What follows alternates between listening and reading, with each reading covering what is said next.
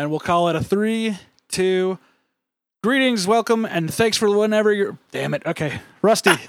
Let's try this again. Ready? 3, 2, 1. It's been a long time. It has been a long time. All right. David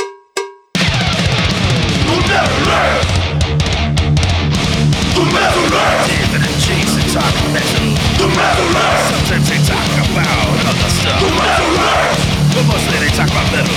But sometimes they talk about other stuff too,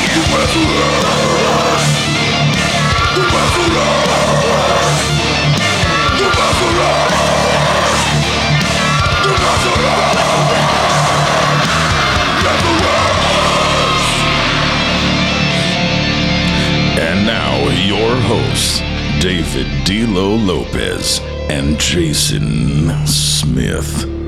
This is The Metalist. Greetings and thanks for listening to this, whenever you're listening to this, wherever you're listening to this. The Metalist Podcast. I'm Dave. And I'm Jason. Today we're going to talk about a band that's near and dear to, if SoundScan's got anything to say, lots and lots and lots of people's hearts. Everybody's hearts, man. Yeah. We're talking about Bon Jovi. On that note. New Jersey's own. Yeah. Okay, so I got a question actually to start this off, and because I'm going to forget if I don't say it now. All right, let's do it. Is it Springsteen or Bon Jovi that has a stadium named after them in Jersey? Oh, wow. I don't know. I bet it's got to be Springsteen. I mean, he was kind of like the first New Jersey boy. That's what I would think too. I don't know what to call it, but like, New Jersey's own kind of thing. Like, yeah. He kind of, I mean, you can't really put New Jersey on the map, but I mean, he kind of did for music, I guess. Yeah. And then the next big one was Bon Jovi. Yeah, exactly. That's why I was just like, man, because I've seen the logo and I'm just like, I should have thought of this earlier, but Springsteen Stadium. Anyways, like, I mean, they had a fucking album called New Jersey, for fuck's sakes. I mean, they're pretty stoked on it, Yeah. Shit, maybe it is Bon Jovi. Anyways, so let's get into it. When was your first experience with Bon Jovi? Shout out to my older sister, Angie, who I think I think she was shouted out in the Journey episode, but I mean, Bon Jovi's her favorite band. As far as I know, that's her all-time favorite. I'm pretty sure she'd marry him in a second. No offense to any other dude she's been with, but like, whatever. You're not John Bon Jovi. But she's the first person I ever heard play it. It was, if I remember right, I mean, it was in 1984, and it was Runaway. As far as I know, I mean, I guess the way that I heard it, I was trying to confirm it on Wikipedia, but fucking, there's just so much to fucking read on here. Oh, yeah. I was like, holy shit, dude. But absolutely. As far as I know, the way the story went was he recorded Runaway on his own. Like, it was in his cousin's studio or something like that, and it was just like studio dudes. Mm-hmm. Like, he didn't even really have a band, and I mean, he shopped it to like different radio stations and stuff, and like it kind of took off. And then I guess what happened was he got onto, basically, I mean, it was for all intents and purposes, dude's a mixtape. Yeah, he got on some he got it on some compilation tape. I don't know if it's a situation where like a lot of times our band friends will know. I mean, you pay the money, and it gets onto this mix, CD. I mean, this used to be the big thing. Nowadays, for people nowadays, younger listeners, man, like that would be like the same as, whenever you're listening to one of these like new core or new metal fucking playlists on Spotify, a lot of those same deal. The band or a playlist broker of some kind will pay a bunch of money, and essentially what it is someone's like, I mean, in this case, Spotify would say like, hey, if you give us X amount of money, we'll put you on this playlist. And the purpose of it is you'll get someone like, they could say, well, we're going to charge $500. And you're like, well, what the fuck? Like, who's going to listen to this? Why is it costing so much? Well, maybe they have Foo Fighters in the playlist. Right.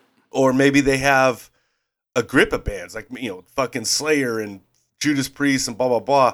Right. So they have all these bands in this playlist that's going to bring the listeners to the playlist or whatever. And, we got sick artwork, blah, blah, blah. you pay the money, and then your song's like right next to them. So you get on these playlists and you see some of these bands that you've never heard of. You go to their Spotify page and they don't have a whole lot of listeners. They're like a really new band or something. And you're like, well, how the fuck? Why is this on here? Yeah. And it's because they probably paid a certain amount of money to be on there. And that's kind of how mixtapes were back in the day.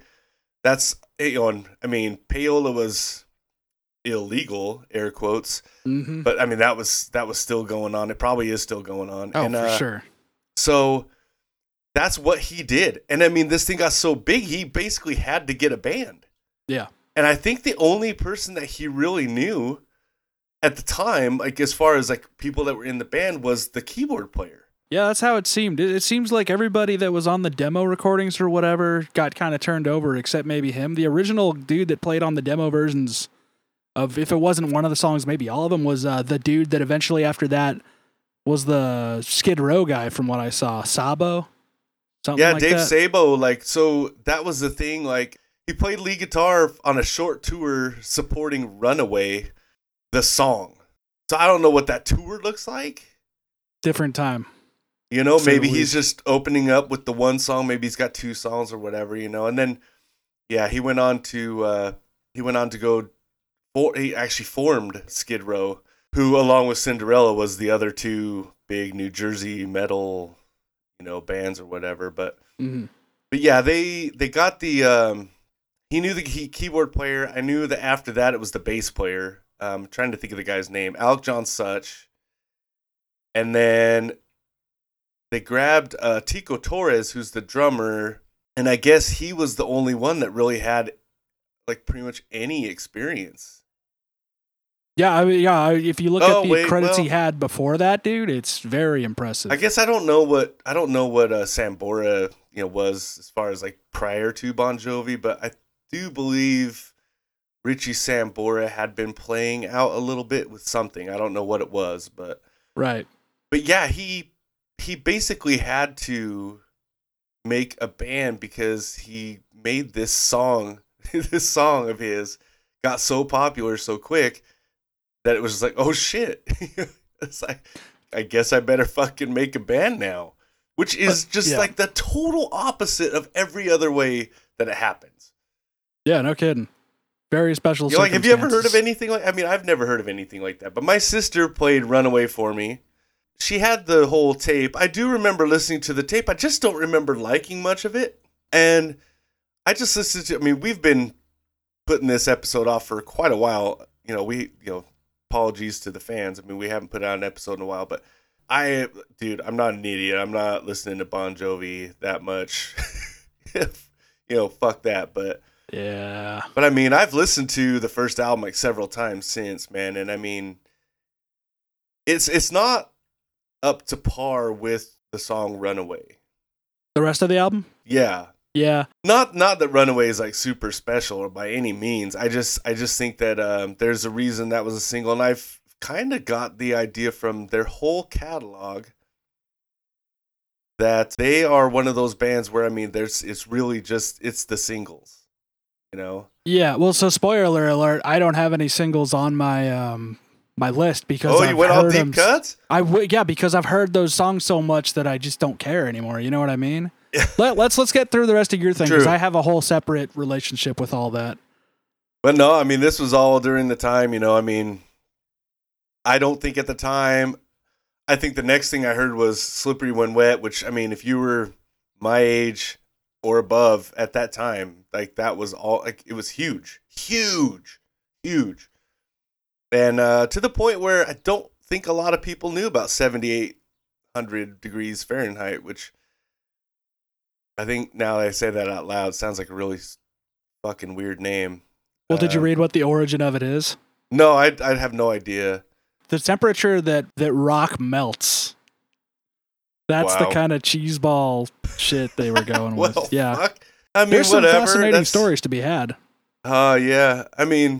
That's how it goes. It's funny, man, because it's like that album just kind of like, and then, Slippery When Wet was out, and it was like, then it was like, okay, well, then you're running into people that well, I liked the album before that, you know, and it's just like, okay, whatever, you know, and you start hearing stuff like Only Lonely and In and Out of Love, and what was that other one? Silent Night was another one, and it was like, okay, like, I mean, I do feel like that's a better album than the first one, but I mean, the first one, I can't imagine it probably just came together so quickly because it kind of had to. They had to get Runaway out there. Like, it was blowing up the fucking charts. So hurry up and write a fucking album. It's like, all right, cool. I mean, it kind of sounds like they hurried up and wrote an album. Yeah, I don't think I'd actually heard any of the songs off of 7800 Fahrenheit, like, ever, until we were doing research for this.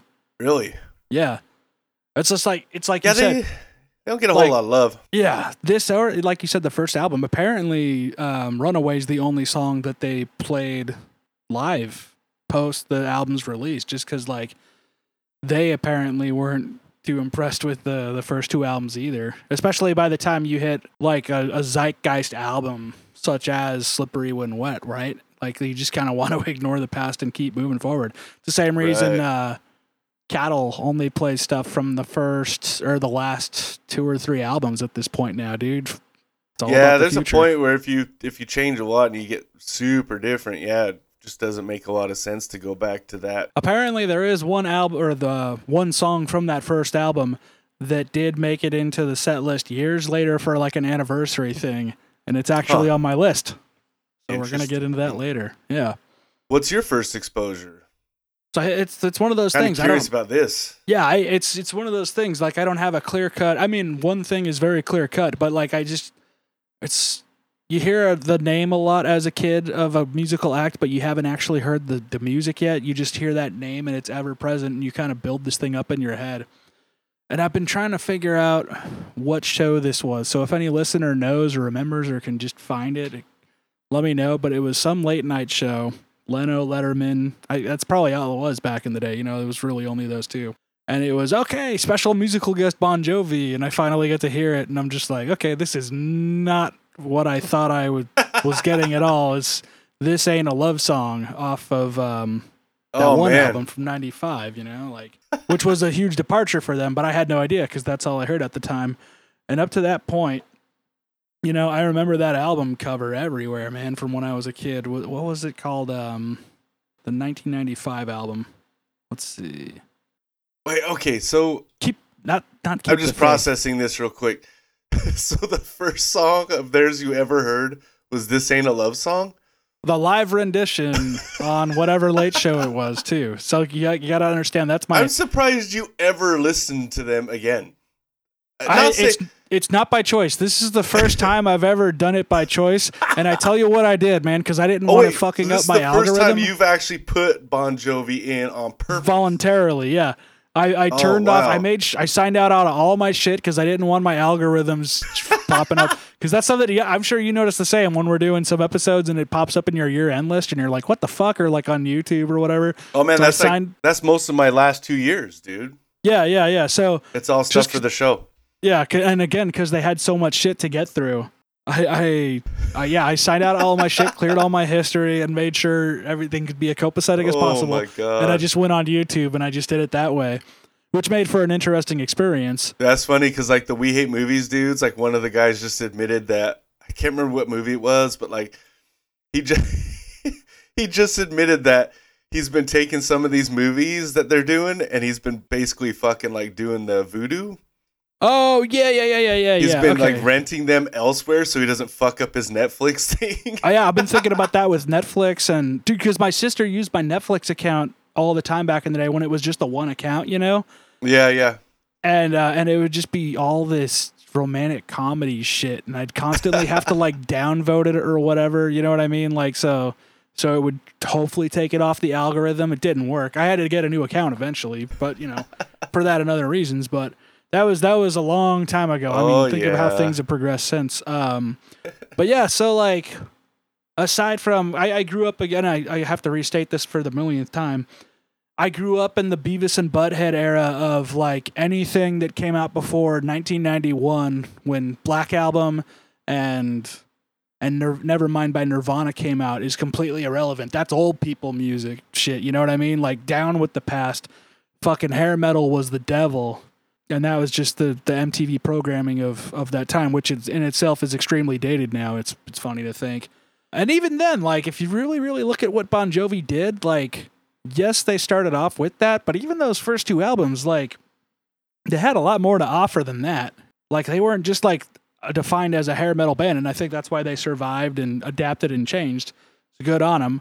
Having said that, I would never listen to any of this again. It's just not, I think you either had to grow up with it or have an older sibling, a parent, whatever, some sort of story about it, or you just need to not have been a kid in the 90s telling you all that shit was bad and just have an organic ear for it too, which is the case with a lot of people. But yeah, this was an interesting experience. I didn't come away hating it like I thought I would, but I definitely learned a lot, and it kind of comes with the grayscale for me. Because again, I didn't hear the hair metal Bon Jovi until 2001 when it was Jay and Silent Bob Strike Back, and on the soundtrack, I think it's Bad Medicine, maybe. Yeah. Okay, yeah. So, and I was like, oh, this is the Bon Jovi everybody's talking about, dude. This is fucking hair metal. Having said that, they were like the hair metal band, huh? If you look at all the sales figures and you look at all the stream numbers, you look at all the shit compared to everybody else, dude. Poison, Motley Crue, fucking Def Leppard, you add up all their numbers and Bon Jovi almost surpasses all of them put together. It's wild, dude. How much of a thing it was. So there's always, it sounds weird with hair metal because it was kind of already radio. Right. Well, the name I'm seeing pop up a lot is pop metal. And I was just like, I've never thought of it that way, but that's what it is, right? That's probably a better term than hair metal or glam metal, because then you're saying a really specific thing, which it is too. But just like I never thought of that. Well, I think that's what people mean by it. Like, I mean, that's when sure. You have people that say like, "Oh, hair metal isn't even metal, glam metal isn't metal," and and it's, I mean, for all intents and purposes, like they're not wrong. I mean, right. It's very poppy. A lot of it, not all of it, but a lot of it, and not all. Like, there's some bands that had like you'll have like some songs are poppier than others. That's for sure, even within the same album. So it sounds weird saying it with hair metal or glam metal, whatever you want to call it. But there's always a band that comes along and makes it like really, really radio, like Linkin Park coming along with nu metal. Oh yeah, and taking it into a whole different realm commercially. And then that's all of a sudden it's like, because the radio and the record labels kind of ruled the school, that's all you fucking hear now. Sorry, you just put a big bubble in my head just now. Suddenly you don't hear Slipknot and fucking, POD Southtown and Static X Push It on the radio anymore. Now you're hearing Linkin Park and Papa Roach, right? So Linkin Park, Papa Roach, which then gives way to Hoobastank. Deathcore, it was like fucking Asking Alexandria came along. And I mean, it was just like, holy shit. Like, these guys kind of took what these guys were doing and popified a lot of it. And more bands kind of came out like that also. So you had, and it's been like that with almost every genre of music. There's always one that kind of knocks it out of the park and to take it to a commercial area. Mm-hmm. And that's what Bon Jovi did. When in 1986, when Slippery When Wet came out, and you're talking, I believe Poison was right there with it.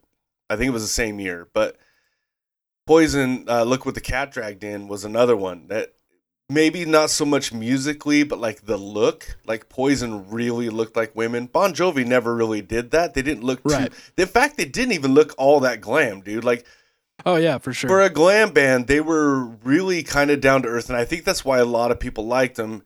But I think a bigger reason why so many people liked them was the fact that like they were never really a fucking hair metal band. They're mostly, to me, they define hard rock. For sure. I think they skate that line more times. Because I tell you what, dude. When you look at the stuff, like especially the early shit. Yeah. It's just like Bruce Springsteen shit. It's like Journey, dude, is what I paired it with the most. I was like, oh, dude, this is that era of Journey. Journey had a lot of fucking like jazz influence and stuff. They had a lot of jam band classic rock influence on their stuff. Bon Yeah. Jovi was more like that 50s shit. Buddy Holly. Ooh, Yeah. wee, you, I look just like Buddy Holly. Okay, Yeah. they had more of that style in them, that fucking sock hop type shit to them, but they're a little bit dirtier. And what set them apart from something like a heavier version of Bruce Springsteen was they didn't have the like that folky indie, what do they call it? They used to call it like the Songwriters of America, like that sort of seriousness to it. Like they did have like the kind of like the glam, tongue-in-cheek party fun type vibe to them, mixed with that 50s type fucking rock, and they just threw a bunch of distortion on it. And Richie Sambora fucking would just wail on some fucking solos, dude. I mean, and so when 1986 comes around, I mean, you're prime fucking time. Like this isn't the start of it. It's not coming up. You're in the prime time for it, dude. And, where Poison kind of took everybody by storm, Bon Jovi took everybody even more by storm. I mean, they were even catchier than Poison. Poison took the look to a new level. Bon Jovi took the songwriting to a new level of, Right. Holy shit, this is what we can do commercially with this style of music. And the album just blew up. And part of that, too, I honestly believe is like, because, I mean, Motley Crue had a huge album at the same time, Theater Pain, and they kind of garnered that look also. Mm-hmm. But I think the big thing with Bon Jovi was like they were kind of the new guys. Yeah. No one really knew who they were yet, except for a select few.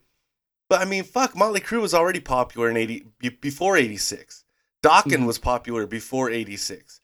Def Leppard, they fucking didn't even put it out now. They hadn't put out an album in fucking, I think, 3 years at that point in 86. They were kind of written off as like, well, fuck, dude lost his arm, guess they're fucked. So that'll be an interesting episode. Yeah, I mean, and Rat was that was right around the time they went even more commercial, and I mean everything kind of went there, and fucking so it just kind of cones off into this head, and at the fucking tip of that fucking head was Bon Jovi, and it's like, I mean, they probably made enough money off that album and residuals now. I'm amazed they even still write shit. Yeah, me too. But I mean, that brings me to something I really wanted to get into. One reason why I wanted to do Bon Jovi, I think it was when we were doing our episode on the Black Album. Because you were talking about like, I mean, essentially the biggest albums, right? Yeah. Rock and metal. And you had mentioned Slippery When Wet and how the Black Album was like kind of at that level, right? Mm-hmm. And I started thinking about it, and yeah, it is at that level. Big album. But then I started thinking about this, man. I was blown away. Like, they released an album in 2020. Yeah. Oh, yeah. And I was like, what the fuck? So now, again, my sister, huge fan. My wife, huge fan of like, she actually, my wife actually likes the later stuff more, but she doesn't like metal, right? Mm-hmm. And, she'll like Have a Nice Day and fucking It's My Life. Yeah. And, they're fine rock songs, dude. Like, that's what they are. Like, that's the kind of shit you hear or you kind of expect to hear when you're walking into, like, a fucking Home Depot or something. Yeah. And that's exactly what it is. And I started thinking about it, and I was just like, man, like, not so much who is this for? I was just thinking, like, this band is the exact music for that thing that everybody used to tell me when I was younger, which was, all the heavy shit, that's just a phase when you grow up. Yeah. When you grow up, you'll get away from all the heavy stuff. And it's like, that's what this is. That is, these guys started off not exactly heavy, but they're fucking way heavier than they are now. Mm-hmm. And they are the music for all of those people that used to like the heavy shit. Now they don't like the heavy shit.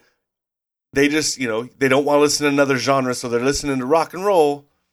That's what Bon Jovi is. That is the personification of you'll grow out of it. Yeah, for real. That goes on so many levels, too. Have you ever seen... I don't know if you've ever seen it, because it's probably not a fucking thing here. Maybe the Midwesterners and Idaho peeps and Utah and shit like that will understand this. But there's kind of like a fucking rural uniform, right? For going out, you know, and you got your bedazzled fucking pants, your jeans, you know, with all the fancy shit all over the fucking pockets. Yeah. Dude's probably got some type of fake tie-dye, you know, slight dye t-shirt a la Affliction or fucking American Fighter, maybe Tap Out, that sort of thing. You know, and it's essentially a metal shirt, but he doesn't want to show anybody that he listens to metal, so he buys an Affliction shirt, right? Yeah, yeah. You know, and then there's that sort of thing. And then he's got the fucking, you know, nice fucking gelled up fucking hair, whatever, maybe a little faux hawk kind of fucking thing going on.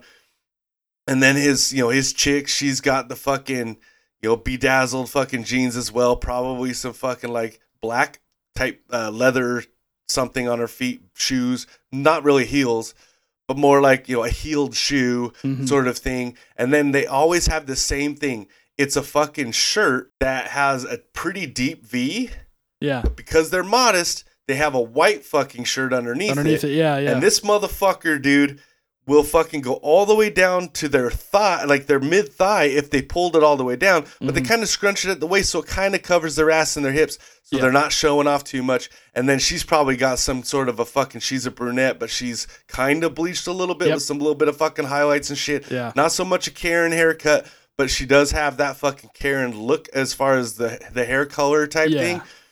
That is the uniform. So if I grew up Saturday night at Applebee's in rural America, right? So that's being generous, because if I grew up in just about anywhere else in San Diego County, I would have no idea what you're talking about. But right. I grew up in Ramona, and for people that don't know, Ramona's this kind of weird. It's actually still technically on the western half of San Diego County. It's a pretty rustic town, dude. Yeah, it's pretty like country. Yeah, it's the last between like the rest, and then like, okay, now you're starting to get pretty boonies. And I mean, like, if you're talking about the extreme end of that, yeah, it's everything east of Ramona, but Ramona's like where people they go to ride horses, and it's a farm town. It used to be the turkey capital of the world or North America or something. One of those weird titles. Oh my god. Yeah, it's like it's you go there to be a rural person. So I grew up, it's like what you're describing is as I was getting out, but because I grew up in the 90s when a lot of this shit would have still been very prevalent, I grew up with the 90s version of that too, which is it's yes, the denim with the bedazzling and all that, but also the like weird poofy but curly hair. And the dudes, I used to go to school with dudes that were full on dressing up in cowboy hats because like they were. Oh, well, yeah. I mean, there's always the hillbilly version of that too. Which but it's not even like some Justin Ropers and a nice cowboy hat. Yeah. It's pretty not like weird fucking colored brush popper and that's like some big rodeo belt. Yeah, well dressed like cowboy shit. Like they are legit rodeo people. There's rodeo grounds, so I know. You know, granted, it's like you could go 20 minutes just to the west and it's a completely different scenario. You're talking about like, middle America. Yeah, no, I got that. It's like a preview. Yeah, that's the uniform for fucking Bon Jovi's music, dude. Yeah, for sure. Like post 90 fucking, post 88. Right. That's the uniform. Because I was listening to some of that newer stuff. I mean, spoiler, none of that shit's on my fucking list, man. I mean, not that it's garbage. It's just really average hard-ish rock. I mean, I guess probably now they're more just like rock. But I mean, back in the day, it was like they were, to me, a little less metal sounding because the riffs weren't there. Like, the riffs weren't metal type riffs. They were those 50s and 60s rock riffs. Yeah, but like it's. I think it was the sheen of the time. You know what I mean? It's just like they had their finger in just like general rock, as we're talking about, but they also had a little bit of. They had like the minimal hair tees. They had the minimal hair band. You know what I mean? It's like they kind of skated lines, which is what those bigger bands do. They looked more like Aerosmith than anything, right? Yeah, and and because Aerosmith kind of had that rock star kind of fucking look, and not necessarily like the glam style look. They were kind of a perfect mix of like that glam style with like Aerosmith, where it's like this really over the top rock star 70s kind of look, Yeah. Which I just found out while doing research, there is a weird 80s Aerosmith connection. There's a couple of them because they shared the same producer and whatnot around the same time. It was, And I always think of, when I think of that era of Aerosmith, I think like early 90s because I forget, oh yeah, they put out stuff around then. Oh man. Oh yeah, I think they put out Permanent Vacation in '86. Yeah, it's like all these. And that was like their big comeback. Yeah, that was their big comeback. I mean, they hadn't put out an album in years. They weren't even a band for a long time. Yeah, would you be down for an episode? Because that sounds like a challenge to me too. Some of that. I'm down for it, man. That could be a really interesting mixed bag. Anyways, but no, going on to what you're saying, it's just like, so you got that. I really don't know the imagery of those first two albums. I just know. I have a mental image in my head just based on the album cover, but I know, okay, it's like just enough glam to be in that glam conversation on the next two albums, and then they start getting rid of or away from that consciously on the fifth album, knowing that the curtain's coming down. Like I was reading a statement where he's all, dude, Aerosmith had our style on our ass, and I was like, oh, so he was being realistic about it. He knew it was coming, and so like they made that conscious decision to just be like. It was like a transition between the hair metal of yore from the 80s and then whatever they were going to do next with that This Ain't No Love Song album after that. And what I didn't know is they didn't do anything for 5 years. I thought they just kept going boom, boom, boom. But realistically, between the 80s and the 90s, they only put out like 6 albums, which was actually very surprising to me, especially considering then I find out there's 15 albums, right? I couldn't fucking believe. I mean, I was like, holy shit, dude! I cannot believe they've still. So let me ask you this: it seems like all these fucking songs. Okay, so Bed of Roses, Have a Nice Day, It's My Life. Who Says You Can't Go Home? What's another one? This House Is Not for Sale. We Don't Run. Fucking, there was an earlier one. God damn it, I cannot think of the fucking name of it, though. They all seem like they could be played on country radio stations as well. Right. But, I mean, This Ain't Love Song, These Days, Lie to Me, Something for the Pain. Like, I mean, all these fucking huge songs, they all seem like they came off the same album. Yeah, no, for sure. And you don't realize when you're listening to them in, like when I worked at Home Depot, I mean, I'd hear them all the time. You don't realize that these are all years apart of songs. Yeah. And you don't realize that all of these songs have been being recorded over a long period of time. And you just think like, oh, this is off the one, and they haven't done anything. And then you get on Spotify and you look at their discography, you're like, Jesus fucking Christ, like what happened? Like they've still been doing stuff, And then I saw just recently, I had no idea that Richie Sambora wasn't in the band anymore. Oh, really? Because I thought it was more recent, but apparently it's almost been 10 years. They've put out 2013, I think. Yeah. It's. I thought it was, and apparently it wasn't an instant thing. It was like, okay, he has to deal with health issues. Okay, now he's out, and now it's this Phil X guy. Which when I looked at his resume, I was like, oh, okay. He's like one of those guys that's done a lot of stuff, but hasn't really had like a band to put his name to until Bon Jovi picked him up or whatever. So good on him. But how far did you get into the research before you're like, okay, I'm not going down this road anymore? Well, luckily we've had a lot of time. Otherwise, I wouldn't have listened to all of it. But I did listen. So as of right now, I have listened to every Bon Jovi song that exists. No shit. Wow. Yes. Okay. Because I was just like, I thought the initial conversation was going to be, let's just do the albums from the 80s because those were the most metallic or whatever, and therefore the most. I mean, I'm not gonna fucking discuss any of the new shit. I mean, yeah, it is what it is. It's fucking. Like I said, it's music for those people.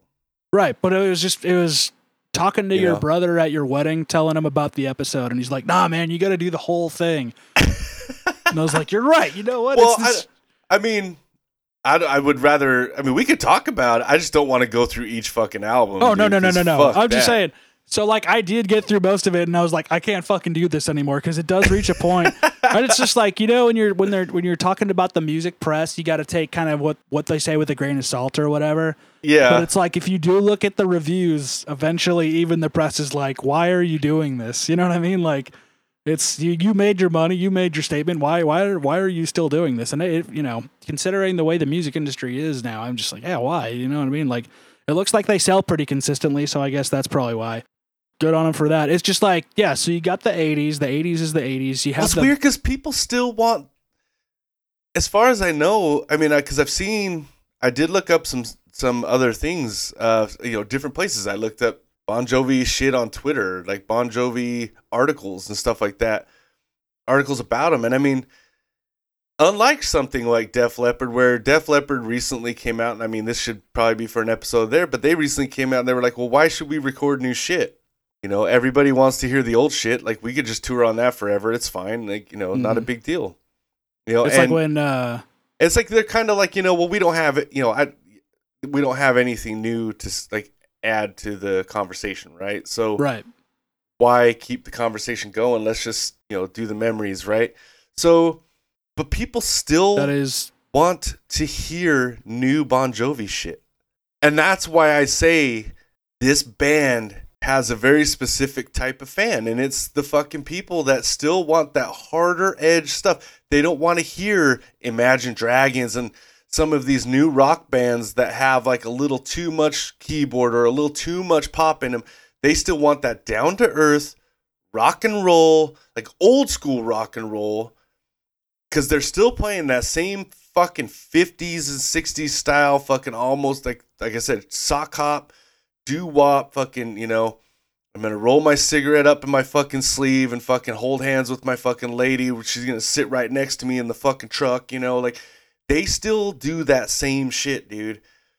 And they've got the acoustic fucking songs. They've got the ballads. They've got this almost like borderline country fucking vibe. They are perfectly rural hard rock, dude. Yeah, that's and there's so many people who want to hear more of that, and they're the perfect band to give you more of it because they have no intentions of stopping, which is fucking great, man. Like, because there are bands like Rush or bands like oh god, who was I looking up the other day? Huge fucking catalog. They just kept putting out shit, but like I hadn't heard anything new from them since like the 80s, right? But Rush, I mean, it was like, like 91, I think was the last new Rush album I bothered to listen to. But they've been putting out albums the whole fucking time, right? And that's how a lot of those bands are. I mean, Iron Maiden to some degree. It's just these guys are way more popular than that. But that's because they're more commercially viable than that. There's more Bon Jovi fans than Rush fans. Like, and that's the thing. Like, so... But I think Rush probably would have been in the same spot. We're just going to keep putting out new shit because Rush fans want new Rush. Where Def Leppard fans probably couldn't care less about new Def Leppard. It's not that big of a deal to them. Or, maybe they do. They think they might want it. But, then they hear it and they're like, oh, I still like the old shit better. So... Yeah. Not, I mean, in my opinion, Bon Jovi fucking peaked a long time ago. But... it's been a very, very slight decline for years. Yeah, for sure. In my estimation, where something like Def Leppard peaked and it was a pretty hard fall, but it's a far fall. Like they're still going. Mm-hmm. You know what I mean? Like they're still able to play. It's just they're as far as putting out new shit and getting new fans, it's probably not going to fucking happen. Or not at a mass level anyway. Yeah, that's what when I saw it was 15 albums, I thought it was pretty evenly split between the two millennia. Yeah, I was very surprised, man. It's just that they've been more prolific in the last 20 years than they were before that. That's why. Well, I think, I guess good on them there. I think they're another one of those bands that like kind of got in a genre, like got their foot in the door, and maybe they didn't even really want to play that sort of thing, but they just kind of, that's what they had to do to get on the scene, and then think like, okay, well, let's get our foot in the door. Then once we're in the building, then we can kind of walk around, see what we want to do. And I really feel like by the time 95 to, let's look here. I mean, I think probably by like 92, 95, I think that's where they really, not necessarily hit their stride. Well, it is where they hit their stride, their real stride. That's when the real band fucking came out. And you know what I mean? It took fucking 1, 2, 3, 4, 5, about 5 to 6 albums, depending on where you want to cut it. It took about that many albums for them to really get enough juice to where they could do whatever they fucking were gonna do, and and it's like, okay, I mean after Slippery and When Wet in New Jersey, like you pretty much proved you're worth whatever it is you're worth, and at that point your label can be like, okay, you can do whatever you want. here's a blank, Right. you know, they just get blank checked, man. You know what I mean? Like, here you go, dude. Just do your fucking thing. And then it's on, dude. All of a sudden, it's just like fucking cranking them out. I mean, there's solo albums in there too. I think Sambora had a fucking solo thing. John Bon Jovi had a solo fucking song, which was another fucking hit song that a lot of people confuse with Bon Jovi as well. Huge fucking song. But he is this band. Like, a lot of people do know Richie Sambora. I mean, he was married to Heather Locklear, which that helps. But he is a good singer as well, and a lot of people recognize his voice from something like Wanted Dead or Alive, a lot of the backups on the old stuff. But I do think that he was a big enough personality to where, you know, he could have a solo thing. Where, like, you know, the fucking drummer's not, you know, maybe Tico Torres played in a fucking side gig and no one fucking knew because no one knows who he is, right? Mm-hmm. But, yeah, you throw on the fact that there's, you know, huge tours, huge tours, solo albums, this, that, movies. John Bon Jovi's been in a few movies, dude, and it's just like, holy fuck. Like, he turned this whole fucking thing of, I recorded this one fucking song with these studio guys into what it is now. You know, I mean, Rock and Roll Hall of Fame, dude. Yeah. You know, it's like, dude struck gold and the lottery and everything else it's like, possible holy multiple shit, times. dude. Like, I can't even fucking believe it, man. And I mean, if I remember right, too, like, dude's still married to his, he's never been divorced. Is that right? Good on him. I'm pretty sure he's been with his wife just like for fucking ever. I think since high school, dude. Like, I'm pretty fucking sure, man. I'm gonna fucking look it up. So just thinking about outside of music, like you were kind of going, I want to say he was like a spokesperson for, like, not a makeup company, but like a hair product company or something like that. Does that sound right? Maybe. But even outside of that, did you ever see John Carpenter's Vampires with James Woods? Yes. So, you know, they made a direct-to-video sequel, and instead of James Woods, it's John Bon Jovi. I remembered that halfway through. I was like, shit, I should have watched that for this. Dude, I did not know that, actually. Yeah.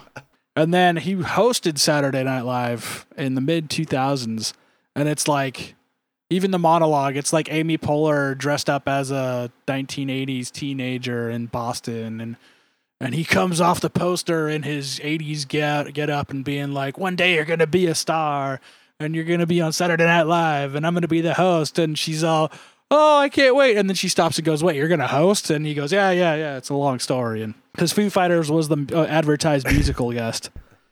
But during the monologue, Richie Sambora's in the audience. He's like, come on, man, let's play songs. Come on, let's go. All right. And so it's the whole setup thing where they end up doing a couple songs, and then Foo Fighters does like one. It's just like he's a personality outside the music, like a handful of those guys are. I always knew Tommy Lee from Motley Crue more than anybody else because of the Pamela Anderson thing when we were kids, or when I was a kid, I guess. And that was the big infamous thing, and also just all the scandal and all that. And then later on, you had what's his nut from Poison, Bret Michaels doing the Rock of Love and all that. Like, some of those dudes just had a cult of personality that persisted outside that scene, that era, that music. And John Bon Jovi seemed to be one of them. And again, he's like the most milquetoast casual version of someone from that era possible. Because if you look at everything, milquetoast is a good way to put it. I mean, and some people see that as a bad thing. I don't necessarily see it as a bad thing. No, because I mean, someone's got to be that, right? I mean, yeah, he's adaptable. I guess it was that fifth album that when they knew, okay, it's transition time is the big thing. They all cut off their hair or whatever. Another band that's, as it turns out, kind of interlinked from that era that we'll get into. But like, they could see the change coming, and they went with it, whereas a lot of those other guys fell by the wayside. So good on them, and that's why they've had a career that's been much more, expansive than any of those other guys. And good on them. It's not that they were a hair metal band. It's like hair metal was something they could do, and they did, but they also had all these other things to offer. So while none of it's necessarily my cup of tea per se, I give them all the props in the world for that. That's commendable. As we were saying, that's the difference between Linkin Park and the rest of those guys. It's like the same story. It started off in one style, the most commercialized style, become the biggest of it, and then check out other styles, outside of that. It's the same with Metallica, the biggest fucking metal band that's ever going to be. They experimented after that to varying degrees of success. But, like, that's the apex. There's like a club. You ever see on Saturday Night Live, they have the 5 Timers Club, where if you've hosted 5 times, you get to hang out in this little lounge and they give you a little jacket and all that. I don't know what the equivalent of that is for these bands, but, like, they're each the kind of, like, the biggest and most, known of their groups of, other musicians and whatnot. So good on them, man. They're still doing it, whether or not people want those records. I mean, somebody must. They keep selling pretty consistently from what I see. Yeah, he's still married to the same wife he married is his high school sweetheart, and they got married in 1989. Good on him, man. Fucking crazy. Hell yeah, that's awesome. Yeah, that's commendable again, and especially when you're looking at the turnover of Richie Sambora and Heather Locklear and whoever it was after that, because I remember there being another notable relationship after that. Wild time. And it's just interesting to think about that trajectory. Again, 80s, very distinctive. You got the transitional album after that. You got I don't know what you call it, because that's when the country influence starts coming in. On These Days, I think the album's called, the 1995 one. And then after that, you got the reinvention. I had to look this dude's name up, Luke Ebbins. Ebbin, Ebbin. And that's the dude that's kind of credited with kind of rejuvenating their career. And, like, I thought the dude would have had a much more prolific career based on the 2 albums he did with Bon Jovi, but he, like, split after a certain time because he was like, dude, I'm making more in real estate than I am as a music producer. And if that isn't, like, the story of the music industry after a certain point, I don't know what is. That's interesting. And it's after that album Crush, because it has the big, It's My Life, which is like, that's Bon Jovi for like a generation of people now, as we're kind of saying. I guess the other one after that was of some note, but I don't remember anything off it. And it's like, after that is where it gets kind of, they're still going, you know what I mean? It's like they ping pong back and forth between doing more country-oriented stuff and then going, oh, now we're bringing back the rock. And then they kind of silently go back into the country thing. It seems like this weird cycle they've been in, and if it works for them, I guess good on them. It's just that's when I stopped paying kind of attention. That's when the story kind of blends together to me, except for Richie Sambora leaving. And Richie Sambora's got a thing with Michael Jackson's former guitarist Orianthi now, so they're doing their thing. I guess he's performed with them as a guest artist like a couple times or something, so good on him. One other thing I guess to mention is the contributions from Desmond Child.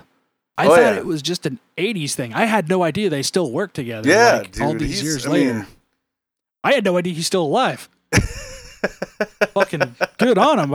I'm learning a lot this round around, It's cool. Well, yeah, that's the thing. I mean, maybe he still has his formula, dude. Maybe that's why they still have fucking hit songs. Because, I mean, that's the other thing.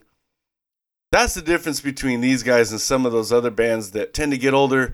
No one really pays attention to them that much. You know what I mean? Like, and they kind of get lost in that old world. Yeah. That's kind of where that difference is these guys are still cranking out hits. Yeah. Like huge hit songs. Regardless of whether we like them or not, doesn't matter. You know, they're hit fucking songs, dude. Maybe that is the Desmond Child thing. Yeah, good on him, man. Fucking it's working a lot. Yeah, because I mean, he was very known to have this formula written in a notebook as far as the story goes, and fuck, man, maybe he's still rocking that I mean, I doubt it's changed. I mean, most every song on the radio from here to fucking all the way back, like to a certain point. I mean, back in the old days, yeah. I mean, a lot of those fucking old radio hits don't really sound like new songs, and the reason why is because that was before the radio went to the formula, right? And I mean, this dude had a formula during the formula time, and I mean, fuck, man, he was on to something, dude, because I think he fucking nailed it. Because yeah, I mean, he's still doing shit with them. He's been doing shit with them, and not just these guys too. I mean, he's been doing shit with like a lot of fucking people, dude. The biggest of the big. Good on him. When I went through that discography, again, it's one of those ones I thought ended hard in the 90s somewhere, and I had no idea. Yeah. It's because you know why? Well, of course, it's just why wouldn't you? Why wouldn't you think that? I mean, yeah. It's because part of it's because the dude that produced Slippery When Wet and New Jersey, Bruce Fairbairn. It's just like yeah, and I'm just like, dude, why did this guy stop? Look at this. Like, is it because he just had enough money? And I was like, oh no, he died. Whoops, my bad. So, but I see some of those. It's like Scott Burns makes sense. He straight up said there's no money in death metal, so he became like a computer guy or something like that. Stories like that, but like, I don't know, man. Just like you talking about, I'm just looking at all this stuff and really reflecting. We're talking about like the top of the top of the top of people at their game when it comes to this. Yeah, stuff. the people that are actually making money doing it. Mm-hmm. You know, it sometimes they stop doing the thing, and then it's like, man, like, are you not getting enough money or what's going on? Because why wouldn't you keep going? You know, and it's like, so yeah, the guys that aren't necessarily making money at it's like, I get that, but yeah. You know, I think that a lot of this is indicative of the fact that we don't have to listen to what everybody wants us to listen to, right? I mean, again, we've talked about it before, like we're not trapped anymore, so we can listen to whatever we want. Now there's, you know, especially through this show where we do kind of, for lack of a better term, we force ourselves to, you know, listen to stuff we don't normally listen to, and it's kind of cool because you do kind of start, your eyes do get opened up to not necessarily different things, because I mean we listen to lots of different things, but it does open up this whole other world that you either A, didn't know exist, or B, you didn't know it still existed. Like, you thought this thing was completely fucking dead, and it's not. You know, it's not even close to. In fact, it's doing better probably than it was before. Yeah, exactly. It's fucking crazy, dude. Yeah, and that's why I'm glad we kind of run the gamut on these things, because the next one we've talked about doing is so on the opposite end of the spectrum. You could fit in a million things in between the two, and that's what we aim to do, you know? Oh, yeah, dude. I guess another thing to note is, aside from the huge album sales, everything else is done like platinum at the very least, and then you got in the U.S., and then Slippery When Wet is, I think, 12 times platinum, and New Jersey's like 7. So, you're talking about those higher ranks. But also, one of the highest grossing concert tours constantly. They're always on the top list with like Madonna and all those guys. Top of the top of the top of the top. Anyways, anything else you wanted to get into before we get into the list? No, I was really trying to dig into like some of the 80s stories and stuff, but I just didn't really see much, dude. Yeah, for real. They must have either kept it really close to the vest, or they just, not everybody's Motley Crue, not everybody can be. I think that's probably more what it was. I think they just probably weren't as fucking crazy as some of those other bands, you know. And I mean, there's a lot of those bands that weren't that nuts back then. Yeah. I'm more interested in the actual like creative side, I guess you could say, like reading all the stories about, okay, we're consciously moving this direction. We're consciously collaborating with Desmond Child. We're going to this producer. Oh, one notable story about the These Days record is they switched studios because Fear Factory was recording Demanufacture in the other one, and it was bleeding into the room. Oh, really? Yeah. And I do remember hearing that from somebody in the Fear Factory camp years ago, but like to actually read it from the Bon Jovi perspective, I was like, oh yeah, I forgot about that. That's interesting. I love stories like that. Yeah, and it's just going back to that kind of relaxed lifestyle, we'll say, later in life. You're talking about the imagery of when they're like as glam as they got, again with the minimally teased hair, minimally whatever eccentric clothing, and now that it's just like, it's the dad, I'm the rockin' dad uniform, where it's a black t-shirt maybe with like the plain black leather jacket. Oh, yeah. And it's just funny because who else that reminds me of is, did you see the quote-unquote metal song that David Hasselhoff put out? No, I remember hearing about something like that, but I don't think I ever actually heard it. Yeah. I mean, I can imagine. Yep. It's like, whoa, wait, what? It was like a big thing for a week. Anyways, shall we get into the list? The list. So, how about I start off this one this time, just for posterity? I'd be curious to hear your thoughts towards the end more. Sounds good.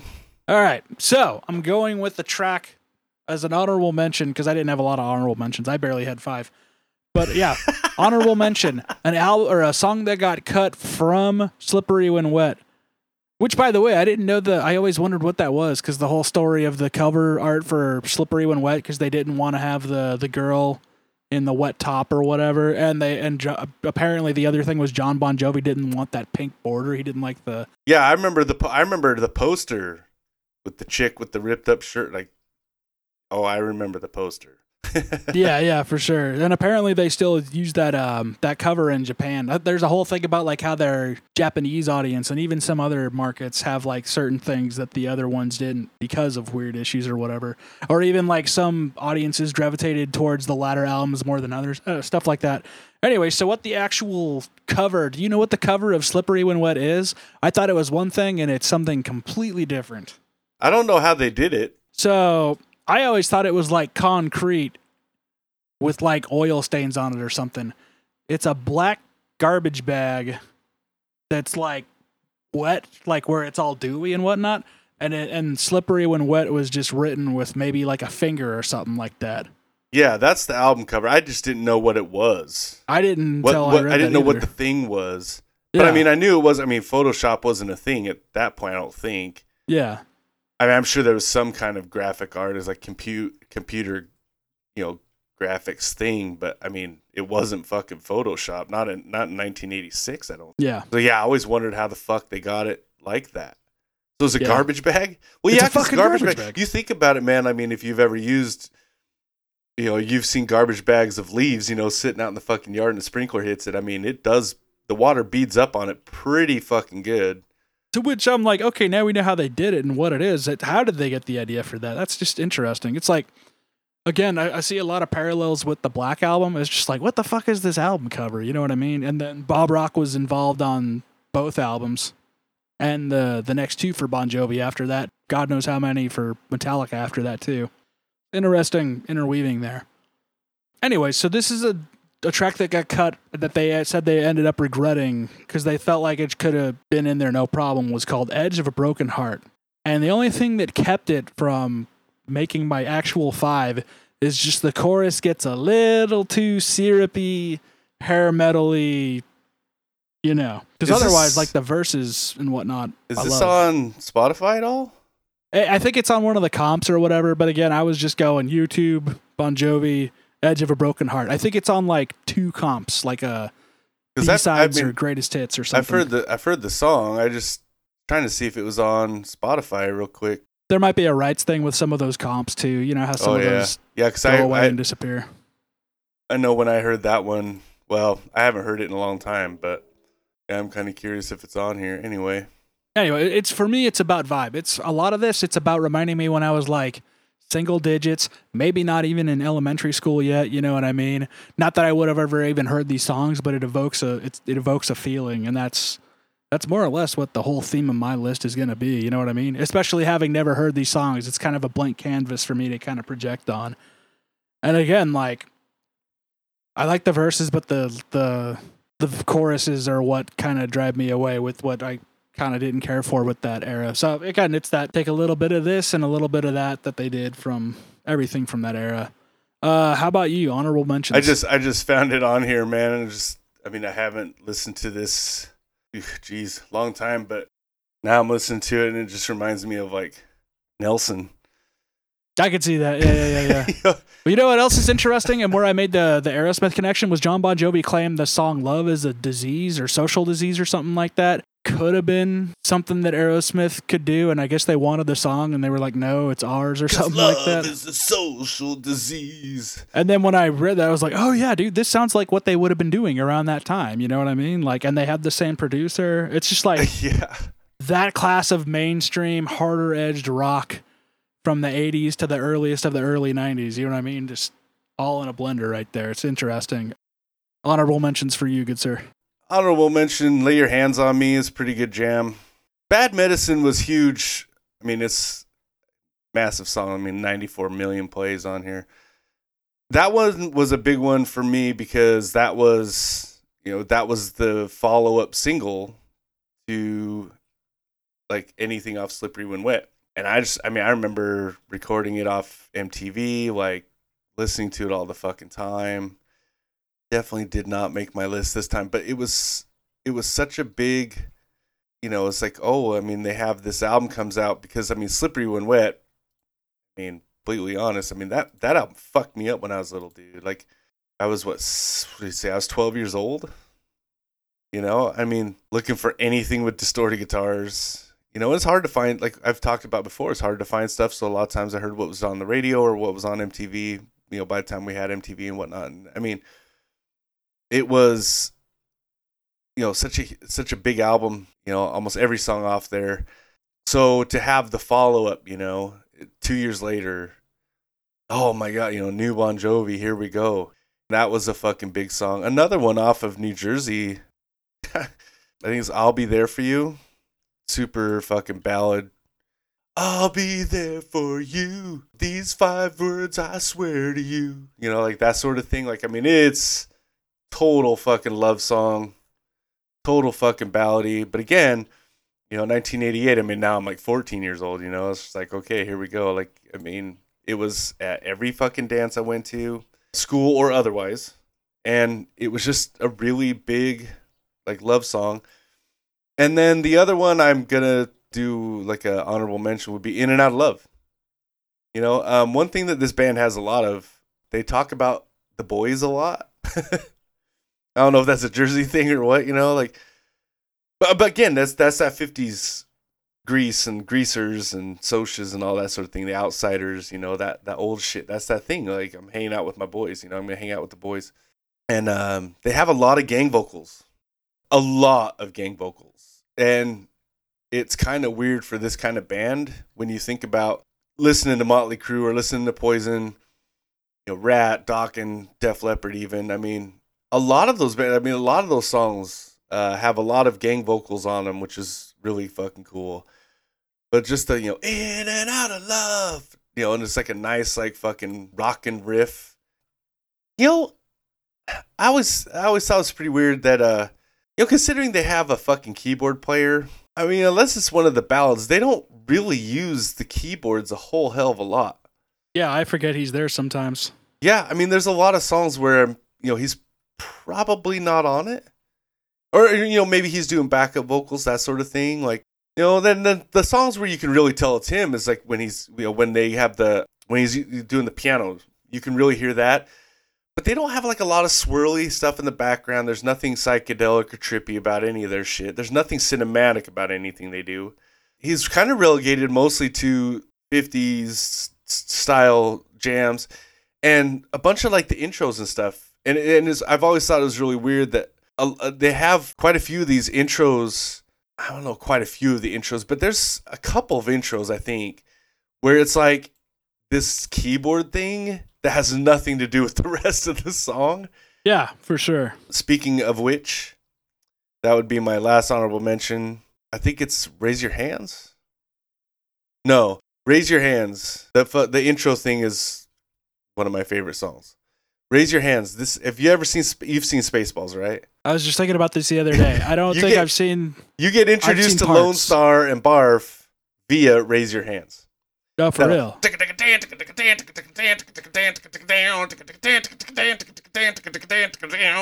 little, and it's fading in. It's got the big whammy fucking dive thing, and then it, boom, right into the fucking song. And I mean, there's keyboard, you can hear him, a little bit of piano in there, whatnot.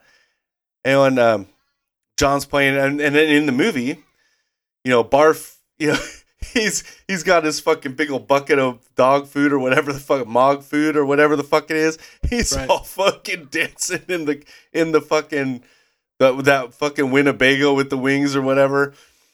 And his tail keeps fucking hitting Lone Star in the face. It wakes him up, and then Lone Star's yelling at him, and then you can still hear the song, and then he pulls his headphones out, and then the song's still playing, but it sounds like it's coming through a fucking pair of headphones. I always like that fucking scene. Obviously, I heard the song before I watched Spaceballs, but I mean, ever since I saw it in Spaceballs, I mean, Raise Your Hands will forever be Lone Star's theme.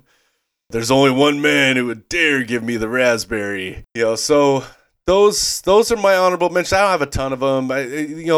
As far as Slippery When Wet goes, it's huge for a reason. Now, mostly it's huge mostly for fucking 2 songs, but it's a really fucking good album front to back. I mean, it's real solid all the way through. Same with New Jersey. That was two really well-made albums. And I mean, there's a reason why they got huge off them. They were very well-made albums with two really huge fucking singles off of them. Right. You know, because I think New Jersey, the two big ones is I'll Be There For You and Bad Medicine. And then we'll probably get into, actually, you know, I don't know. You said, okay, so you said no hits, right, for you? No hits. As far as I know, so... Because, I mean, dude, I'll tell you right now, I mean, I guess honorable mention right now, I mean, has to be, dude, Living on a Prayer. That's got to be a fucking rock/metal Hall of Fame song. I mean... Oh, yeah. It's an amazing fucking song. It's so good, dude. Like, it's got the fucking talk box, dude, the nice little fucking bass line. It's got you can hear the keyboards, you know, in the background or whatever. And it's rather uplifting, you know, but yet it's rooted in the blue collar, you know, like that's kind of what that Springsteen, you know, the Springsteen, New Jersey vibe, you know, that blue collar, we're blue collar dudes, but we're playing glam music, right? I mean, that's kind of what that was. And Living on a Prayer is just like, it's almost like their version of Don't Stop Believing, right? I mean, that's pretty much what it is. For sure. Yeah. You know, it's funny you mentioned that, you know, even though this song's in that movie. Okay. I was going to say, you know what a lot of the early Bon Jovi story, whatever you want to call it, reminds me of is Rockstar with Mark Wahlberg. Oh, yeah, dude. Yeah. I know it's based on Judas Priest, but like there's got to be some of that in there too, right? Maybe. Because like yeah, Judas Priest wasn't a glam band. I love it, man. I mean, it's just like talking about the chicks working for the man. Mm-hmm. You know what I mean? Yeah. And it's really, you know, they're down on their luck or whatever. You know, it's, oh, baby, we got to hold on to what we got. Doesn't make a difference if we... Something, I don't even remember the words now. But Make it or not, yeah. I mean, it's really fucking down to earth, really relatable, but it's still reaching for the fucking stars or whatever and going for it, right? And then it's got that key change. Oh, yeah. You know, and it's that thing where, you know, like you'll be at a concert, you know, and they're playing it in between sets or something, you know, and the whole crowd starts singing it, and you can just tell right off the bat. I'm like, dude, as soon as they start singing, I'm like, oh, you started too high. Because, I mean, all of a sudden, dude, it kicks up that key change, dude, and everybody's off because no one can sing that fucking high on it. You know, I mean, it's just a magnificent song. You know, it's just one of those things where like it doesn't even matter what genre it is. It's just one of those songs. It's just a good fucking song, dude. That was one of my favorites back in the day, for sure. I don't know how much how much of it not making my list had to do with, you know, I've heard it as many times, but there is another one off this album. You know, there's another two that I've heard quite a bit, but you know, they still fucking rule for me, dude. So they actually made it to the fucking list where this one did not, but this one would probably be my number 6. Okay. And it's crazy to think, reading up, that almost didn't make the album because he didn't believe in it enough or something, and he had to take some convincing, and finally he's like, oh yeah, we made the right call. It was by far their biggest song. It's fucking crazy to me, but you know, that's the thing, like, that's why I say, like, you know, these guys, you know, everybody from fucking Slayer to, you know, fucking whatever, Cannibal Corpse, I don't give a fuck what you are. I mean, you know, you never really know. Yeah, no, for sure. You just never really know what song is going to be the song, you know, and so you kind of just have to put your creation out there, and then you kind of have to let the chips fall where they may, and you know, and sometimes it works, and sometimes it doesn't. But I mean, the ones that work, and they work like hard. I mean, I bet there's probably no one more surprised than the people that wrote it. Yeah, for sure. You know, the people that listen to it, they're like, but of course, they're just like, yeah, of course it's a hit song. This song fucking rules. Like, hell yeah. You know, where the guys that wrote it, you know, maybe at the time when they wrote it, they're like, I'm not quite sure, man. I don't know. I don't like this part. Or, you know, maybe we should have changed this or that, you know, and then the audience receives it, you know, and they perceive it differently. And conversely, there's probably songs that these guys wrote that they thought would be a lot bigger, you know, and they just didn't quite take off. And record execs too, you know, putting, you know, well, which song should we put out for the single, you know? And I mean, it really takes those guys, man. Like, that's kind of the unsung part of a record label, right? Is those guys that are kind of pushing those decisions. I don't think it's ever made by, I mean, I think on the majority, it's not made by one guy. Right. Or girl, whatever. It's not made by one person. It's made, you know, probably by several people, but they have to have, at least one person has to be championing, like, okay, we got to do this song, dude. Like, right. And to their credit, man, I mean, a lot of times it's the right choice. Yeah, for sure. It's always got to be interesting from that other side. How many times have you heard of, oh shit, things would have been so much different if we picked the right single, right? Right. So like, it's gambling, dude. Straight up. Especially back then, where you know, like nowadays, you know, it's not really a make or break, because I mean, you can release anything you want at any time, and you don't technically. There's a lot of bands that don't even have fucking labels. You know, they're just throwing down their own money on whatever, and that's, you know, that's so cool about it. But back then, where it's like, yeah, that even the lead single, especially the lead single, like that could make or break your whole career. Yeah. Absolutely. Yeah, it was a fucking pretty big deal. I would talk about covers, but one of the covers I would like to talk about is in my list, so we'll get to it when we get there. What's covers by Bon Jovi? No, covers of Bon Jovi. They do some covers. They had a pretty decent version of Helter Skelter that I didn't mind too bad, but for the most part, I didn't like a lot of the covers. But they didn't do a ton of them on the early albums. Right. So I'm going to hold off on what I was just about to say then, too, because it was something to do with the cover. So it might be what you're talking about. So, yeah. Okay, so let's see. You're going first, right? So I had definitely never, ever heard the album Keep the Faith before. Like, not a song. I'm consciously, I don't think, right? So there's, you know, coming off of 2 albums mixed by Bob Rock, this is one that's full-on produced by Bob Rock, and this is after Black Album. So I'm listening to this going, oh man, that's interesting. I'm surprised that none of that really like leaked into this album. Yeah, I thought there'd be more a Black Album would have seeped into this. And sure enough, yeah, I get into there and it's in the middle. Like I was like, oh, there's some Black Album's isms in this. And the first one, the second one that caught my ear was Woman in Love. Like, it's just so evocative of like... Which one is it? Woman in Love. It's like in the second half. Of Keep the Faith, right? Yeah. So it's 1992 Bon Jovi. This is when they realize it's transition time. It's make or break. We're going to have to adapt with the times. And so this is what comes between this and the one after that. And it's this maturing, but there's still a little bit of what worked before, too. And even though the title is Woman in Love and it's kind of generic, that's kind of, you know, they did that very well. But it was like, oh man, that's why I kind of stood out to me, was this is kind of Black Album-y. You know, it's definitely got the early 90s Bob Rock-isms. Oh, it's 4 on the Floor, dude. Yeah. I mean, you know what's crazy is it almost sounds like it could be like a Chuck Berry song. Yeah. Like the way the guitar licks are in there. Really. Yeah, this one's a little more up-tempo than some of the other ones. Again, with a lot of their albums, it was never one or two of the same thing. They actually varied it up quite a bit, which I gotta give it up for. But yeah, this struck out to me like, okay. This is a different vibe than I expected, but I can kind of get into that, which is going to happen again. So on that note, what's your number 5? Okay, my number 5 is a slow jam for the ladies. Not really for the ladies. It's just a slow jam, ladies and dudes. But it's Living in Sin off of New Jersey.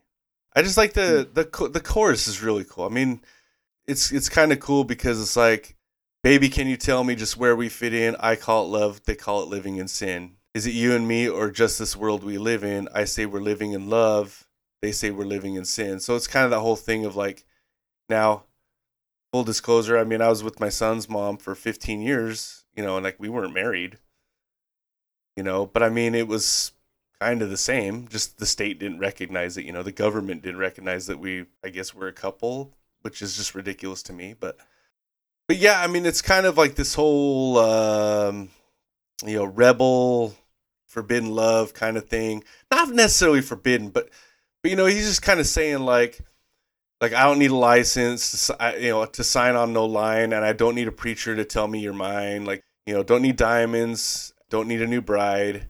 You know, I just need you. Like, I just need you, baby, to look me in the eye, right?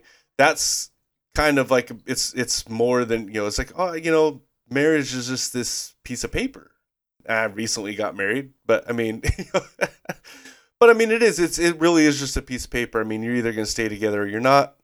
You either love each other or you don't.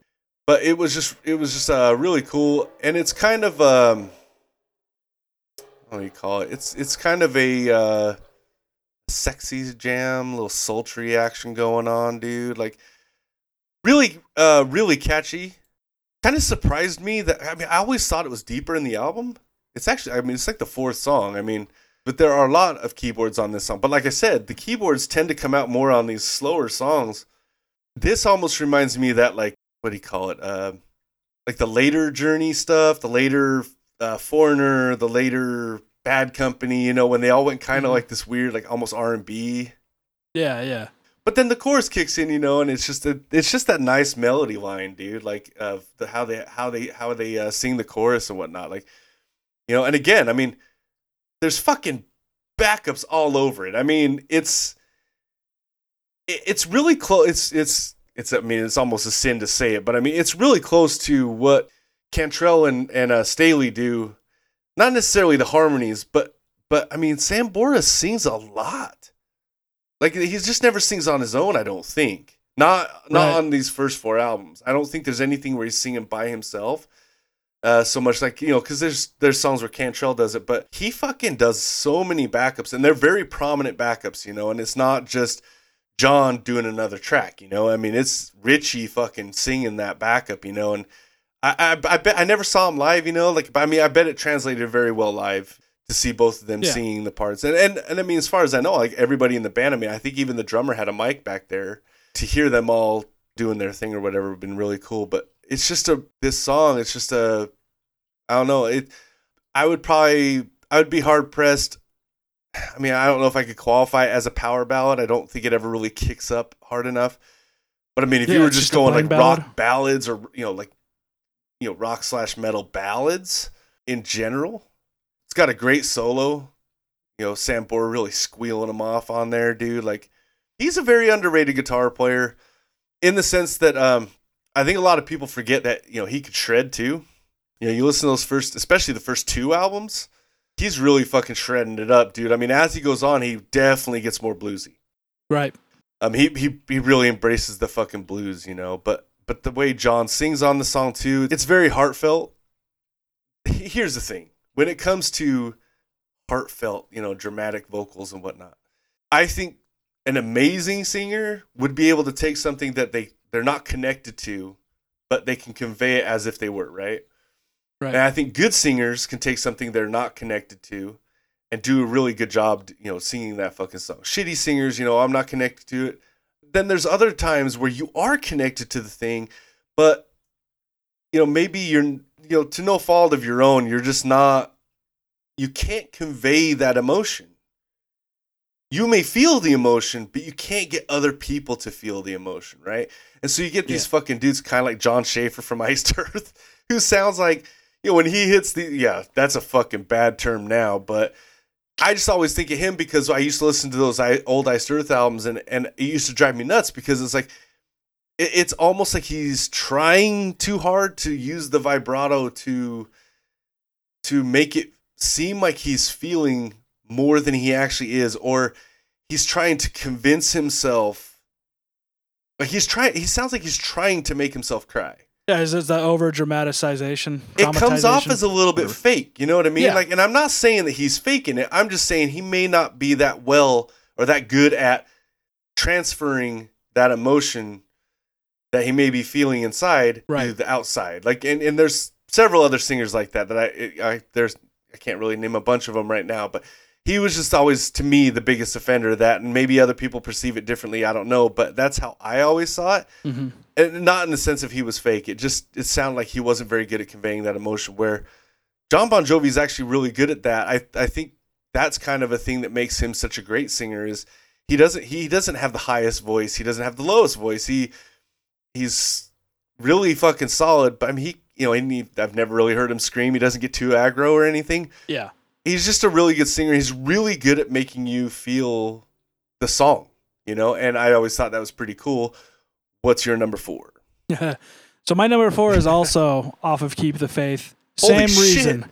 So it's just like when I heard this album, I was like, oh, this is it's a missing link. You know what I mean? Because we didn't know there was going to be this kind of, however many of the same albums from the 2000s. It was pretty clean cut. Here's the 80s. Is this the album that has a song called If I Was Your Mother? Dude, me and Deja were fucking reading the lyrics to If I Was Your Mother. We were fucking cracking up, dude. So my number 4 is If I Was Your Mother. Yeah. Dude, this is when the Black Albumism started kicking in for me. I didn't pay attention to the lyrics, so maybe I need to go back and do that. I was more focused on it kind of reminds me of like the God That Failed and My Friend of Misery kind of vibe-ish. To connect it to something, you know what I mean? As some sort of frame of reference. Yeah, and it's like, strutty too, man. Yeah, exactly. That's what attracted me more than anything else. It was a very different pace, very different tone. Like, it's just... So now I guess I got to read these lyrics because I was not paying attention at all. Well, we were like listening to, and it was when we first said we were going to do this episode. Mm-hmm. And I was just playing my video game and listening to it on my phone, and Deja could hear it. She was just like, what the fuck song is this? And I started listening to a little more to the lyrics. She's like, listen to these lyrics. I'm just like, what the fuck, dude? I don't know. It's nothing crazy. It's just, it fucking cracked me up, dude. Because tell me what I got to do to make my life mean more to you. I could get so close, it's true. If I Was Your Mother. And then it's John Bon Jovi singing that. I don't know. Just reading the. It seems like something more like for Nancy Wilson, Ann Wilson, or fucking Melissa Etheridge or something. Like I Pat Benatar or something. I mean, it's credited to both Richie Sambora and John Bon Jovi. Yeah, yeah. It's just so weird hearing Bon Jovi sing a song called "If I Was Your Mother." Yeah. Maybe that's where they got the idea for "If You Want to Be My Lover" from. But yeah, musically, man, the music on is pretty fucking good, man. I mean, I definitely liked that part of it, but holy shit, I cannot believe that's your number 4. Yeah, I guess now that I'm looking at the lyrics, I was like, oh yeah, I guess I remember that. It's just like the same thing over and over and over. It's yeah, interesting. Yeah, that's that Desmond Child shit, man. Like, you find your fucking chorus, your hook line, and I mean, you say it a lot. So, I mean, that's really all there is to it. It was more about the vibe to me. It's an interesting album in the way that it's a band trying to find out who they really are when the rest of their world's kind of slipping away from them. What's their actual identity? Right. And that wasn't even their final form. This is kind of like, this is like knee deep in grunge. Yeah. Yeah. And you could tell that was a big influence on the album after that, They said they're the biggest. I'm surprised I'm not more interested in the one after that, especially because I'm always like, you never forget your first and all that. It just didn't grab my attention that much. But it's interesting to see that. Let's say that Between album never came out and it went straight from New Jersey to that. Just be like, wow, what happened here? And they specifically cited Tool, Pearl Jam, and 9 Inch Nails as influences on that album. Interesting. So I'm surprised I'm not gravitated more towards it. There's a song on Keep the Faith. I'm curious to see if it's going to be on your list. Oh, that's it after that. Oh, okay. There's no more Keep the Faith. Have you ever listened to the song Keep the Faith? Yeah. I was doing the research. There's a lot of bands. Skid Row is another one that around the same time, grunge was really getting huge. Keep the Faith sounds like one of those alternative grunge style songs done by a hair metal / rock band. Yeah. Like that was kind of a thing that a lot of bands were doing. I don't know. It reminds me of, I don't know. It almost reminds me of something like Collective Soul would do. Yeah. Yeah. Or Soul Asylum, one of the two. Trying to remember which one was even which. There's another band I'm trying to think of. I can't think of the name of it, but just that whole Toad the Wet Sprocket kind of thing. I think, yeah. Well, yeah, that's another one. I think the band I'm thinking of is Collective Soul, if I remember right. But I get what you mean. It's like it was like when alternative rock didn't even mean alternative rock anymore. It's just like here's what was being labeled alternative rock, and it was just this very radio friendly, not too abrasive. It definitely wasn't grunge, where like grunge was kind of the more dingy and maybe dangerous one, right? Like this was just kind of, oh hey, you could play this on acoustic guitar or electric. You know what I mean? It's that whole thing. Not even the Matchbox 20s of the world or the Third Eye Blinds that would come later, but that's definitely what gave way to that. You remember Tonic? Dude, okay. Listen to Keep the Faith, and then go listen to Heavy by Collective Soul. Do it right now. Just pop Collective Soul Heavy. I think it's like number 5 on their fucking top 5 or whatever. And then just scrub it to like, I don't know, a minute in. That's that style. Like it's weird. I don't know what to call that because it's not grunge, but it's not really alternative either. Yeah, it's just it's what was being peddled as alternative right. rock. It's I'm intrigued. It's, I don't recognize this album cover. I recognize the other one with the weird dude holding the sign. I remember seeing that everywhere. Yeah, I didn't recognize the album cover either. Oh, man. you know what though? I'll bet you I know what song this is. That fucking. Yeah, I don't even need to hear it now. It's exactly what I thought it was. Okay. Yep. Okay. Yep. I know. Yeah, that's. I mean, dude. It's just like Keep the Faith. So I mean, it's like that's kind of like, well, how can we get these fucking bands to do like a grunge quote unquote type thing? Yeah. Without doing a grunge thing, you know, and so it was like, well, let's just have them do this, you know, and so strange, dude. So fucking I strange. haven't heard that song in maybe 25 years. Neither have I, dude. Yeah. So it's funny you say that because it's just like, I remember that's when it's like the more glossy, okay, before active rock radio is maybe even a term, right? Because I definitely heard that on 105.3. I remember when 105.3 played Matchbox 20 when they first came out. You know what I mean? There was a weird ambiguity in the air when they just didn't. Oh yeah. When they just kind of threw everything in the same box, which I kind of liked, but like some of it. Yeah, for sure. That was a weird time, man. But no, I totally get what you mean. Because, like, I'll bet you Bon Jovi is what gave way to that. You know what I mean? That era, 90s Bon Jovi, which is its own beast, especially considering now, upon reflection, there was only 2 albums in the 90s. You know what I mean? Yeah. That's wild, man. And that would have been the only one I was familiar with for years. And I'm only talking about one album that I saw one song from once on live television late at night. You know what I mean? It's a skewed view. But no, that's totally right. That was an interesting time. And the what's the fucking name? I can never remember. It's These Days, right? If you got the discography up. Yeah. Yeah, it's the that 95 one, yeah. Yeah, I always remember seeing that album cover. Funny enough, with the Collective Soul one, with the dude holding up the sign. And there's this group of album covers that you always saw everywhere because it was being pushed all at the same time. In Kmart, you know, like it was the safe enough for Kmart kind of thing, let alone Walmart where they censored stuff. They had special Walmart editions of albums and stuff. But no, so it's funny you mentioned that. Whereas I don't remember seeing that Keep the Faith album cover, but I must have.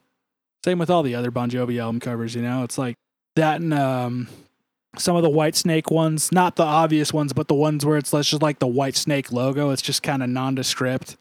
Like you see the logo, but it's like not the most burned into your memory thing. It's just that whole era of stuff. Interesting time. Are we on to number 3 then for you? Huge one. You Give Love a Bad Name. Okay, Shot so. To the heart, you're to blame. Oh, dude. Big gang vocals. Fuck. This was the first single on the album, and I mean, Jesus Christ, dude. This was. Huh. Yeah. I mean, it was fucking huge, dude, which is weird because it's definitely not the most. I mean, Living on a Prayer is the bigger song. But again, that's because this one blew up so fucking hard that when they released Living on a Prayer, it was like, holy shit, dude. It just fucking blew the fucking doors off the whole like hair metal glam scene because you had kind of new guys doing this. It's weird because it's ultra commercial, but not. This one isn't as poppy. This one is more like an old school fucking rock song, you know, that just happened to have, you know, a little bit of keyboard, good guitar solo, good guitar sound on it as well. That fucking like that shit's fucking cool as fuck. You know, and then you fucking whoa, you know, like the big whammy dive. little bit of a fucking, a lick there. You can hear the bit doo doo doo doo doo doo doo. Like, I mean, you can hear. I mean, everybody's fucking representing this one. It builds up, then that fucking shot to the heart. With like the all of them singing. Mm-hmm. It was just. It was so fucking cool. And then the music video was huge too. It was just a performance video. But another thing that these guys did, like in their music video, like, well, up until one, which is next on my list, but they always looked like they were having so much fucking fun. Not saying none of the other hair metal bands did, but these guys definitely looked like, we're just having a good time. Like John up there singing with a big fucking smile on his face, I mean, it was huge. And I mean, it's got this fucking wow, like big fucking, and then it's got the little, he's got a little fucking shreddy ass fucking solo in this thing. And then it drops out, everything drops out, Mm-hmm. and then it's like, what is it? Claps? I haven't gotten there yet, but, oh no, it's the fucking big toms. Right. Yeah. Okay. Yeah. And it's the big fucking gang chant and shit. And then it's, and then it's just the drums, still going, and then all of a sudden everything comes in again. And it's just like, it's glorious, dude. It's another fucking like rock / hair metal, whatever, Hall of Fame song. I mean, it was huge. And then what I wanted to say before with the covers, dude, listening to fucking Atreyu do this song was fucking awesome, dude. That's the first time I'd ever heard this song, period, was their cover. So when I finally heard it, I was like, oh, okay. Oh my God, dude. Yeah. I actually had to sing it at a wedding for karaoke once, only knowing the Atreyu version. So that's actually the first time I would have heard the Bon Jovi version is at that wedding, and I had to kind of wing it based on what I knew. I was like, how much liberty did they take? We're going to find out here in a sec.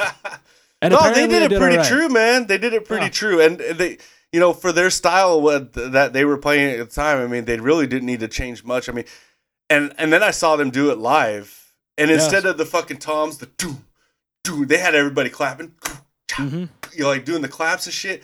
Overhead clapping, like it was so much fun during that song. And I mean, they looked like they were having a good. Was that Soma, dude? I think it was side stage. No, it was main stage. But I mean, was this when they did? It was when they were with Lamb. This is when they were with Lamb of God. No. Okay, but it was later that same year. Okay, it was them with Every Time I Die and Lamb of God. And I mean, they looked like they were just having a good time on the stage. They're all walking around the like all that shit. Like it was fucking cool, man. And I mean. This was what I was like, okay, like I said, I have two on here, but this was one where it's like, I don't care how many times I hear this song. So it'll always remind me of fucking 7th grade, dude. And it'll always fucking remind me of having a good time. It's funny you mentioned Atreyu at Soma, because I did see them play this song at Soma, but it was New Year's Eve going into 2005. They timed it to where they started the song. They did a countdown for New Year's Eve, and they started 2005 with "Shot Through the Heart" and "You're to Blame," and then they go from there. It was an awesome way. I remember New Year's Eve shows at Soma used to pop off, dude. That was like the first big one. It was supposed to be Terror was the first band on the main stage, and then I think it was Frank, who was still in Terror at the time, couldn't make it because Ohio was snowy and they couldn't get plans off the ground. So at the last minute, they got 18 Visions. And the reason it was even a bigger deal than it would be otherwise is because it was 18 Visions. After that, it was Throwdown and then Bleeding Through, who all were kind of the same group of dudes playing together for the first time in years. Then it was As I Lay Dying, and then it was Atreyu, and then they had a bunch of local bands on the side stage.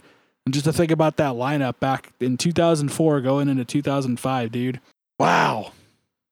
Yeah, that's an episode for another time, though. Yeah, I mean, it's an undeniable hit, dude. It's not, looking at Spotify, it's way higher than I thought it would be, but I don't know what else. I guess I thought Wanted Dead or Alive would be higher. But I guess that's just me, because it's definitely not, as you can see. So yeah, man, shout out that. Anything else you wanted to add to that one? No, I'm good, man. Like, I mean, if you haven't heard this song, which seems weird to me, but... Mm-hmm. Which I don't know why that seems weird. I mean, well, because movies and commercials and sporting events and shit like that. I don't know. Yeah, for sure. It's hard for me to imagine somebody that hasn't heard the song, but again, we're not trapped, so there's pretty easy for someone to not have to hear this anymore. So, Exactly. Yeah. But if you haven't, man, check it out. It's a really fucking good song. What is your number 3? So my number 3, I just think it's funny because if I asked you to guess my list, I would have never figured that you would be able to, and then you just pulled out my number 4 out of your ass like it was nothing. I don't see lightning striking twice, but let's just see. What album? It's a song off of Slippery When Wet, my only song off of Slippery When Wet proper that made it onto the album. Wow. So is it Let It Rock? No, it's none of the larger ones. It's Wild in the Streets, the last proper album truck. Yeah. Because again, it's about wild in the streets. It reminds me of like an 80s movie, and it's funny because like I was trying this to figure is like out the wrestler guy fucking trying to cut weight, and he's all running through the fucking It's like, training montage. I say it reminds me of a movie, but I can't pinpoint a movie that it would be. You know what I mean? It's like not even Caddyshack, but it's like it's something like Caddyshack. You know what I mean? It's just like the idea of Caddyshack, maybe. I don't know. I could see this. Okay, so it's kind of like a movie about living on a prayer. Mm-hmm. But like, this is all the fucking shit that Tommy is doing with his boys. Like on the fucking weekend when Gina is at work at the diner all day. Yeah. And he's running with his boys, dude. And it's like, this is like the montage scene where like they get in a fucking big old fight, dude. And he just goes and gets fucking wild in the streets, man. It precedes it going into "I'd Die for You," which is the scene where they get back together and everything's all good. So yeah, that's rock opera. There we go. That's the scene to me. Yeah, no, I mean that fucking paints a much more vivid picture than I even had. It's a pretty loose vibe for me. Just fucking 80s. Again, reminds me of being a kid. We need to do episodes on that. We just throw songs at each other, and the other person has to fucking make a movie scene out of it. Oh, I could have some fun with that. But that could be a pretty fun time, man. Did you ever watch Workaholics? No, I've seen. I think I saw part of an episode one time. I feel like it's one of those ones you'd have to have been there to watch. Now, I feel like not even being a decade old, it's kind of dated. But there was one scene they worked Pig Destroyer into that I thought was nice. It was great. Yeah, this shit is like classic, like what people think of when they think of like 80s rock. So there's a scene, I know you're not a Simpsons guy. There's a scene where they discover Mr. Burns has a long lost son, and it turns out it's Rodney Dangerfield, and he's Larry Burns, and it's pretty much literally just Rodney Dangerfield with a Mr. Burns nose. And they have a scene at the end where it's them just getting up on cars, dancing to this music, and somebody asks even, wait, where is that music even coming from? And it's Any Way You Want It from Journey, because that's just the kind of shit that would have happened in a Rodney Dangerfield movie. You know what I mean? It's that vibe, and that's what I'm all about. That's the vibe I'm going for right here. Speaking of vibes, what is your number 2? Yeah, Wild in the Street, that's a good jam. Like I said, dude, the whole album. Speaking of that album, dude, Wanted Dead or Alive is my number 2. I kind of regret not putting this in my honorable mentions.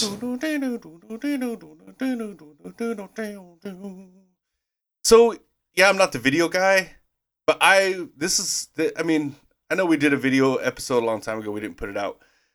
When we do another one, because I have to remember this one. Like, this video to me was like one of the best videos because it like really went with the song really well, metaphorically, obviously, but not necessarily. I mean, it is kind of like we're getting so popular that we're wanted dead or alive. Like, they don't even care if in good health, just as long as we perform, right? It doesn't matter if we're dead or alive. They just want, we're just wanted, right? I mean, but man, there's scenes in this video where, he's in the fucking bus just looking out the fucking window and he just looks so fucking down, like just so beat down, dude, like sometimes the day by the bottle that you drink. Like, I mean, musically, I'm not like into country, but the difference is he doesn't sing it with a country twang. And that's the difference. I mean, that's why I can love a song like this, but I can't love, other like actual country songs, right? Well, it's like actual honest to God cowboy music, right? It's not like pop country of the time. Well, I mean, that's a big difference. No, like as far as what I want to listen to musically, I would rather listen to the pop country stuff because it's less country than country. That's but true. this doesn't sound like country to me. This sounds like an acoustic rock song. Yeah, it's because like it doesn't have actual that honest twang. to God. Yeah. What You know, they would like- be playing around the campfires and shit. Yeah, you know, I mean, it's, you know, sometimes when you're alone, all you do is think. Like, I love the fucking, you know, on a steel horse I ride. That was a big thing when I was younger. You know, everybody talk about steel horses and shit. I had a friend that wanted to start a band called Steel Horse and all this shit, or he said he was in a band called Steel Horse, like whatever. It was kind of a big thing, you know, and I mean, you know, yeah, we grew up in Idaho, so I mean, this song was like really big there. Mm-hmm. But the way that it kicks in, you know, when it kind of dies out with those acoustics, you know, and then, oh, and I ride, like you can sing this whole solo. It's one of my favorite fucking guitar solos, you know, and then there's the fucking, back it up real quick. The acoustics sound great on this song. Everything sounds so good on this song. Is this produced by the Fairbairn guy? Yeah. Yeah, And I mean, mixed by Bob Rock. great Yeah. fucking job, man. But then there's the build up, and I walk these streets, you know, loaded 6-string on my back. Like that shit's so fucking cool, you know. And then there's the part where he says, "I've seen a million faces, and I've rocked them all." Right when he says, "I rocked them all," like the video editor, he's standing on stage from a back view. He's standing on stage, you know, kind of black in front of him, right? And he's, "I seen a million faces. And I rocked." And right when he says that, dude, the lights come onto the crowd. And you can see just a wall of people in front of him. You know, because it's kind of a close-up shot on him. It just, you know, one of the few times a music video really took a song, you know, visually for me, which isn't a huge thing, and visually made it better for me. You know, and it was one of the few times that's ever happened. And I mean, Richie going back and forth with him on the "and I ride," and I, you know, and him singing the harmonies on the chorus part and whatnot. Like, it's so fucking cool, dude. Also, shout out to the version on Rock of Ages. You ever heard that? Like, have you ever seen that movie, Rock of Ages? Oh, dude, you gotta watch it. It rules. I know for sure I can't do that. That seemed like everything I hate about hair metal in movie form. You know what I mean? Dude, which might it's be so a reason good. to watch it as a I challenge. fucking love it, man. Like, I took Romeo and his friend Jeremiah to go see it one time. I mean, these two fucking, I mean, I don't even think they were like 10 years old yet. I mean, they're in their fucking, in the movie theater, dude, literally singing every fucking word. What year did that come out? That's what I'm trying to figure out. If you're Yeah, I saying mean, they weren't even 10 yet. It was so funny, man. Like, and I thought people were going to be getting pissed. And some guy came up to me after the fucking show and he's all, they knew every word, man. That's fucking awesome, you know? 2012, so I could see that. So yeah, they were about That was 11 way years sooner. old. Wait, no, 2012? So yeah, they were probably like 9 years old. Damn. I can remember my son's birthday. Fuck. Anyway, around there. But yeah, it was a good time. And I mean, I've watched it a couple times since. Like, it's so much fucking fun, dude. Like, seeing Tom Cruise fucking. That's what kind of dissuaded me. After, as aside from the Axl trailer. Rose worn out character, and oh, dude, it's so fucking great, man. Like, I love it, dude. Seeing Russell Brand in there with Alec Baldwin. I remember seeing Alec Baldwin in the trailers. It's, you know, and then you got the Tipper Gore PMRC fucking character with Catherine Zeta-Jones, dude. And I mean, they do a bunch of like mashups with some of the fucking songs, and I mean, it's so fucking cool of a song. And I mean, this was a fucking good one. But this is another one. This song will never get old to me. It'll never. I'll just never be able to hear it.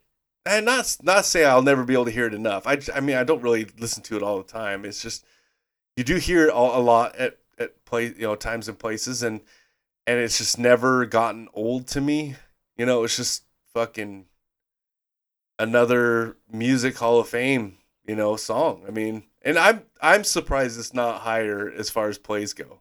Yeah, me too. It makes me wonder, actually, like, why?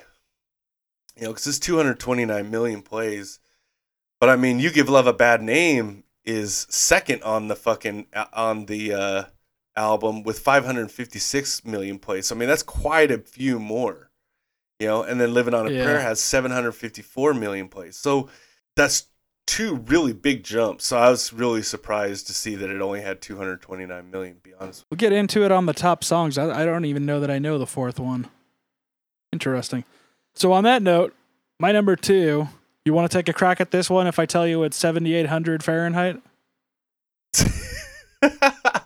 Okay. Are so, you surprised there's even anything on yeah, that I album? am. Okay. I'm trying to think of what it would be. Think of my trajectory so far. Secret Vibe. Dreams? No. This one's a random one. This is To the Fire, second to last track. Secret Dreams reminds me of almost like a Def Leppard song. To the Fire. Mm-hmm. See if you can pinpoint why I like it so much if you click on it right now. It's the vibe, dude. It's 80s to a T. Oh yeah. It's another one of those. This is the end credits music. You know what I mean? To the sequel, if not the actual Dude, this movie. is like Tommy's fucking about to fucking beat down this dude that's trying to get with Gina at the fucking diner, dude. Mm-hmm. And he's like meeting him out in the fucking alley, and that him and his boys are walking through the alley. Yeah, dude.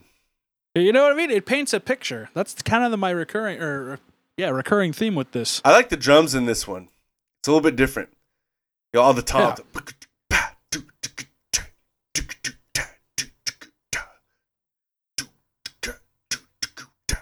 I don't want to fall to the fire. Yeah, dude, he's ready to take on Gina's ex. Actually, that's what it is. He's going to go take out Gina's ex, dude, without her wanting to. That's what started the fight in the first place. Yeah, and then he had to get wild in the streets. That's what it is, man. Yeah, that's a fucking good one, man. Like, again, like I said, I mean, that one's a pretty good album, you know, especially for a second album. And wow, we totally skipped my number 4. But that's okay. Nice. I'll just say the number 4 real quick because it kind of coincides with this, where the first album just wasn't quite there. You know, like not yet. It was like, okay, well, we got this first album out. Now let's see what we can do with this thing, right? And I'm sure there's people in their ears saying, like, hey, you need to step it up, whatever, right? But my number 4 was Runaway. You know, and you never forget your first. Except there's this fucking part at the end where he hits the fucking high. Oh, and then he doesn't say, like, she's a little runaway. He's like, fucking, yeah. And he's not singing any words. He's like, yeah. And he's like really straining to hit that fucking note, dude. And it kills me fucking, like, I mean, it's so fucking funny. But I mean, you just can't beat that fucking keyboard at the start of it. So this was in my 5. I'm gonna call it a retrospective honorable mention, just because we can. I mean, it's cool, but I mean, this is one that almost reminds me of like a Journey song. You know, a Journey on the more rock side of Journey. You know, around what Journey would have been doing at the time. You know, what I mean? Right, yeah. Like, yeah, man, it was in my 5 until others took its place. It was pretty high up because it doesn't remind me. It's not full-fledged hair metal by that point. You know, as close as they got. It's like this weird in and out of that, and like just working class commercial hard rock, whatever you want to call it. You know, from that time period. It's its own thing, kind of. You know, going back to those first 2 albums. It's what a lot of bands face sometimes, where it's like, yeah, it's not the big multi-million selling classic every song's a single hits that those next 2 albums were. But if you take them for what they are, they're just pretty good. You know what I mean? It's not like they're bad. This is the fucking introduction to Gina in the movie, dude. Yeah. Before she even meets Tommy, dude, when he's working on the docks, dude. Yo, who's that? Oh, that? No, you don't want to mess with her, man. She's That's a little Gina. runaway, dude. You don't want to fuck with that, She's dude. bad news. You know what else I thought was pretty weird? They actually have a song on here called Shot Through the Heart. Yeah, that's what I was like. Is that a prequel to, you know what I mean? There is, You Give Love a Bad Name Begins. Yeah, man. Oh, man. Yeah, I'm glad you brought that up. I almost forgot. That is strange. Good on him, man. Is there a video for this? It occurs to me I should have watched some of the videos. Okay. That might have even been before videos were a thing. I don't recall ever fucking seeing a video for Runaway. So let me ask you this. Do you have anything to add to this one? To Runaway? Yeah. No. Okay. No. That's... What if I was to tell you my number one was from this album? Dude, what the fuck? No way. Okay, hold on. All right, hold on. Let me bring it back up here, dude. Fuck that. Tell me it's Breakout. No, but that was pretty Damn up there it. too. There's some on here is like, man, I wasn't expecting this album. You know what I mean? It really is its own thing. Like it's just a cool ass 80s rock album, for lack of better definition. Get Ready? No. Damn. All right, what is it? So I mentioned that they're kind of ashamed of these first two albums. And so aside from Runaway, they didn't play any of the other songs. And then at an anniversary concert, as kind of a commemorative thing, years later, they play the second track from Bon Jovi, the self-titled album, Roulette. Oh. Yep. And again, it's just like, okay, I've heard Runaway enough times. It's like one of the... It's one I've probably been able to hear enough times on, if not one hand, then two, like the amount of times I've heard it. Yeah. So then when I play this, I'm like, ooh, okay. You know what I mean? It's like, talk about something I've never heard before. So, oh, this is just a fun ass. It reminds me of Journey, what Journey was doing around then. You know what I mean? Like, it's just a cool ass song. Ooh. All about the vibe. Yeah. This is when it's a good rockin' you know what I mean? fucking tune, man. This is when the Tommy and the gang are walking through like the carnival, right? And they're like kind of playfully, not being a dick to anybody, but one of them knocks a snow cone out of a kid's hand or whatever and just kind of goes, kidding, even though that's kind of a fucked up thing to do. Like, it's a rocker. We're bringing back the term rocker, just like Judas Priest would have around that Fuck time. yeah, dude. Like, yeah, that was another one of your lists that really surprised me too, was the Priest one. Yeah, This a one's... whole list of rockers, dude. Straight up. This one's got like a nice solo in it too, dude. In hindsight, it makes me wonder if listening to the It's almost like Orianthe like that thing I talk about where it's like the jam after the jam. Yeah, that's You what know? I'm saying. It was like I've heard this song a million times. What comes after it? I was like, oh, okay. But yeah, it's making this whole conversation's making me wonder if listening to the Orianthe Richie Sambora collaborative project is worth anything. Because I mean, she's a good guitarist too. I'd be curious to hear what that sounds like now. But yeah, man, that's my number one, Roulette from the self-titled album. Which then begs to question... Yeah, that's very surprising to me, but it is. I mean, they really do take off pretty quick. I mean, once they get their foot in the door, man, I mean, they don't really fuck around a whole lot, dude. And now it's time. What is your number one? It starts off just keyboards.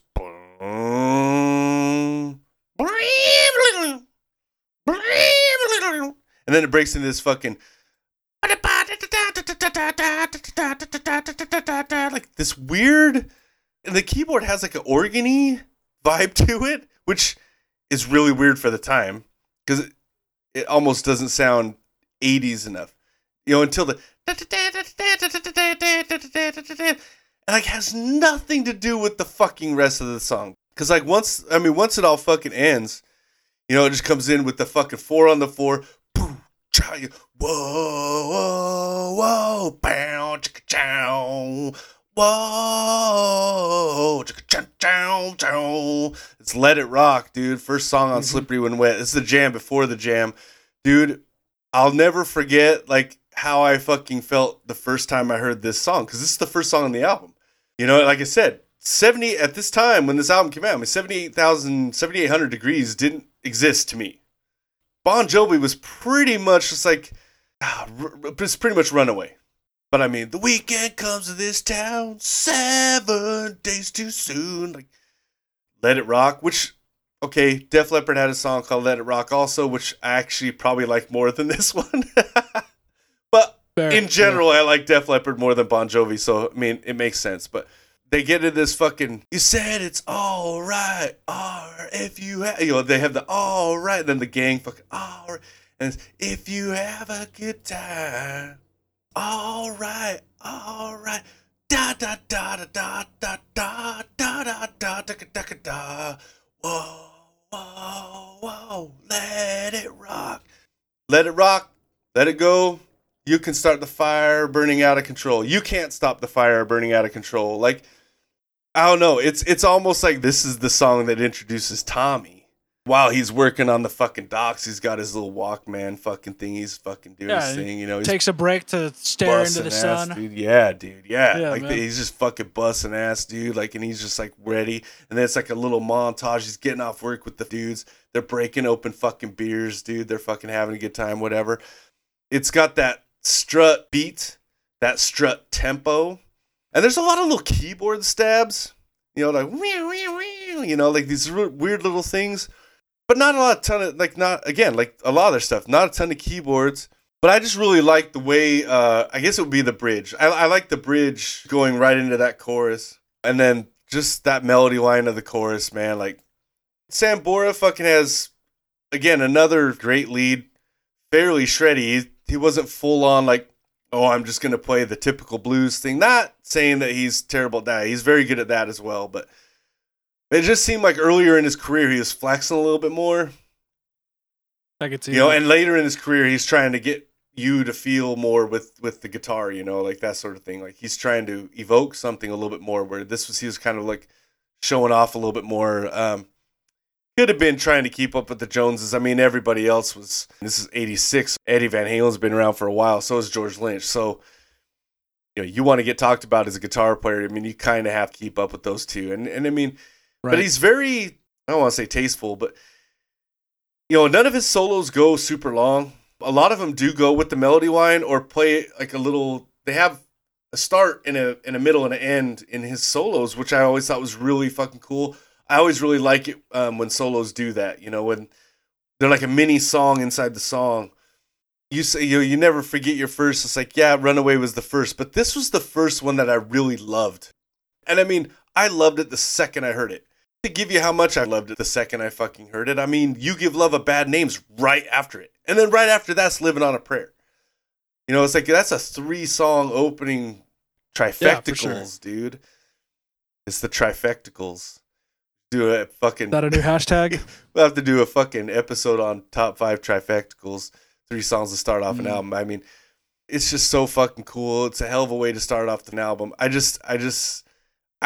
say the only knock on it would be like, you know, maybe you could have given me that keyboard intro as a separate track, right, you know, as the intro.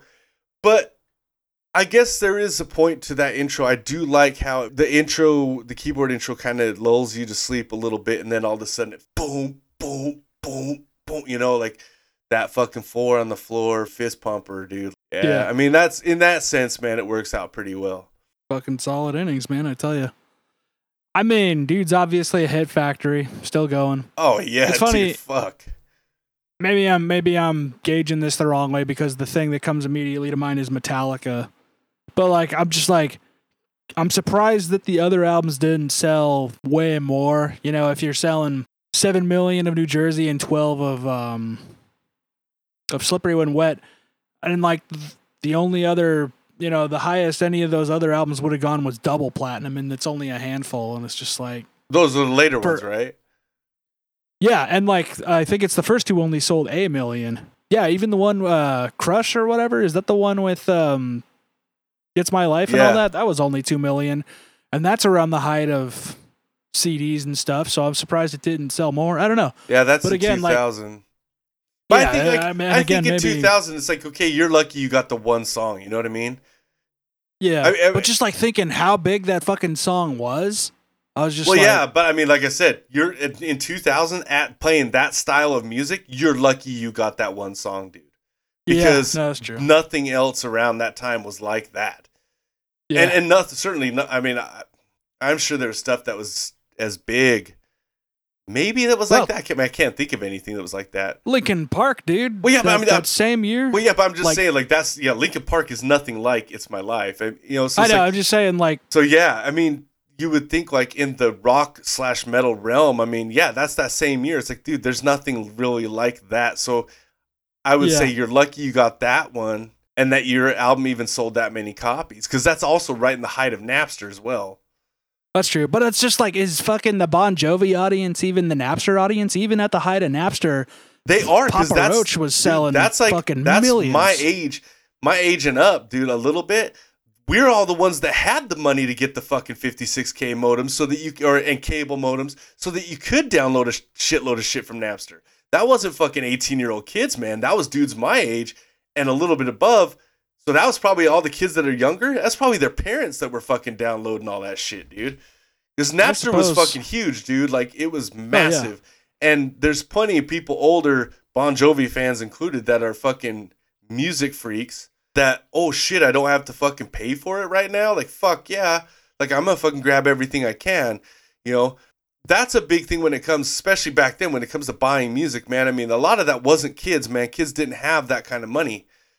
You know, it was the older people that, I mean, they had more money. They had the disposable income. They were the ones that were working the jobs that had the money, you know, and then the older than that, they were the ones that were buying it for the kids. You know, because not all the kids back then really fucking worked. It was still at that point where they all really didn't have to very much. But their number 10 song is off that same album, Thank You for Loving Me, but it only has 46 million. It's one of two songs that, I mean, Bad Medicine would be number 9 with 94 million. So, I mean, it's almost at 100 million, right? And then everything else is 100 million or up. I'll Be There For You is 111 million. That would be number 8. Runaway is 125.5 million. That's at number 7. Bed of Roses is at 188 million. 0.5. That one was in a soundtrack of a movie. I cannot remember what the fuck it was, though. Then Wanted Dead or Alive at 229 million. Always at 275 million. So that's a newer one. Oh, okay.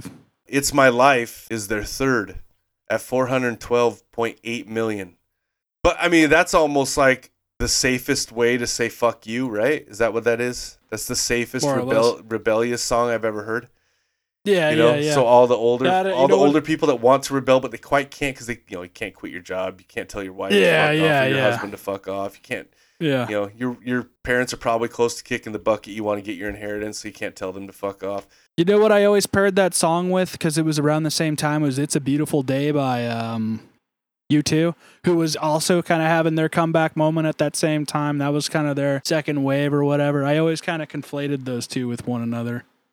Late Which 90s, one? early 2000s. It's a Beautiful Day by U2. I just kind of got that, it's that comeback, hey, we're going back to what kind of worked as far as anthemic songs, because even U2 had that weird experimental period in the 90s. I mean, we're talking extreme ends when it comes to U2 and all that shit, but like... Always was actually a single off of a Greatest Hits album, so it's kind of like a one-off. Okay. And yet I don't know which one it is. It's a little power ballad thing. Yeah. I guess I could have confirmed. I mean, that's probably half their catalog, so... I was going to say, yeah. Huh. And it's got this weird, like, underwater organ in it. You've heard that sound, right? Phrasing. I know exactly what you're talking about. I just never heard it put that way. But it's true. It's just funny to think about that. I've never known the name of it, but I guess it's just probably vibrato. I'm trying to see what year that was. It was 90. That was 94. So it's between. In the 90s they had the two albums, plus they had the Greatest Hits that had probably had like a couple songs on it. Right. And then obviously the top two, You Give Love a Bad Name at 556 and Living on a Prayer at 754 mil. 0.6. I'm looking at the list. I'm not really surprised by any of it. Pretty amazing fucking numbers they've got going on, man. I mean, they've got pretty much 19 million monthly listeners. They're still connecting with people, dude. Like I said, there's a lot of those people that, I fucking grew up and out of the heavy phase, but I still want rock. So yeah, for sure. There's probably more of those people than actual, I grew up and I still like heavy music. Right, yeah. So safe rock, safety rock. Yeah, safety rock. There we go. That's a good way to fucking put it. Bon Jovi, safety rock. But it's cool because I mean those are still people that are listening. They still want guitars. Yeah, that's cool because guitar has died out quite a bit. Especially as far as popular music goes, guitar has died out quite a bit. So it's kind of nice that people, there's a lot of people. There's 19 million people that are still into fucking guitar-oriented rock and roll. Like, that's pretty cool. Yeah. Fucking A. Couldn't have put it better. Are you one of these people that like the latter era of Bon Jovi more than anything else? Have you seen the John Carpenter's Vampire sequel where Bon Jovi's the star? Hit us up. We want to know. We want to talk to you in general. We're going to be cranking these out a little more. Dude, have you seen Homegrown, which is a movie about a weed growing town, and two dudes stumble across someone else's fucking weed farm, and then they're fucking getting chased. And I think John Bon Jovi is the main owner of the weed farm that they've stumbled onto. That sounds I familiar. think that's who he is in that movie. I haven't seen that movie in a long time, but Jamie Lee Curtis is the mayor of the weed smoking town. And there's a line, I think she says, "All right, let's get baked," when she's addressing this like hemp fest or something. Like, not a funny movie, pretty serious movie, serious-ish. It was pretty cool. I liked it. I don't know what I would think of it now, but let me know if you've seen Homegrown, man. I'm looking up the stuff for it right now. No mention of John Bon Jovi, but oh no, there it is. Okay. Huh. Also, it's not a comedy? I remember the trailer for this. There's probably some funny parts, but I wouldn't call it a comedy. I guess it's billed as a dark comedy, is what it says. Yeah. But yeah, which could mean anything. Totally forgot John Lithgow was in it. But yeah, listen to this cast: John Lithgow, Ryan Phillippe, Hank Azaria, Billy Bob Thornton, Kelly Lynch, John Bon Jovi, Judge Reinhold, Jamie Lee Curtis, Ted Danson. Now, a lot of these, Jake Gyllenhaal, Steve Carell, who's uncredited, a lot of those are kind of like cameos at the big Hemp Fest thing. So, but right, pretty decent movie from what I remember. Let me know if you've seen it. Also, let me know if you're down to make this fucking Gina and Tommy movie, dude. Let's make it fucking happen. Gina and Tommy. Gina and Tommy. Rock opera. That's her name, right? Gina? Gina works the diner all day, right? Or is it Tina? Yeah, sure. I think it's Gina. I don't remember. I'm going to say... We could go with it. I'm going to say fucking Gina, dude. It's open to interpretation at this point. It's been long enough. But yeah, hit us up, folks. We love hearing from you. It's been a minute. Fucking talk us up. I'm at Yes It Is I David. Fucking everywhere. Jason, you can find usually manning all our stuff at Metal List Pod on Twitter or Metal List Podcast everywhere else. Like, rate, review, subscribe, hit us up, say hi. We love talking to you. Yeah, man. Until next time, eat your veggies. Fuck your prayers. While living on them at the same time. Hey. Yeah, right. It was open. Take care till then, folks. Talk to you then. I just looked it up. It's Gina.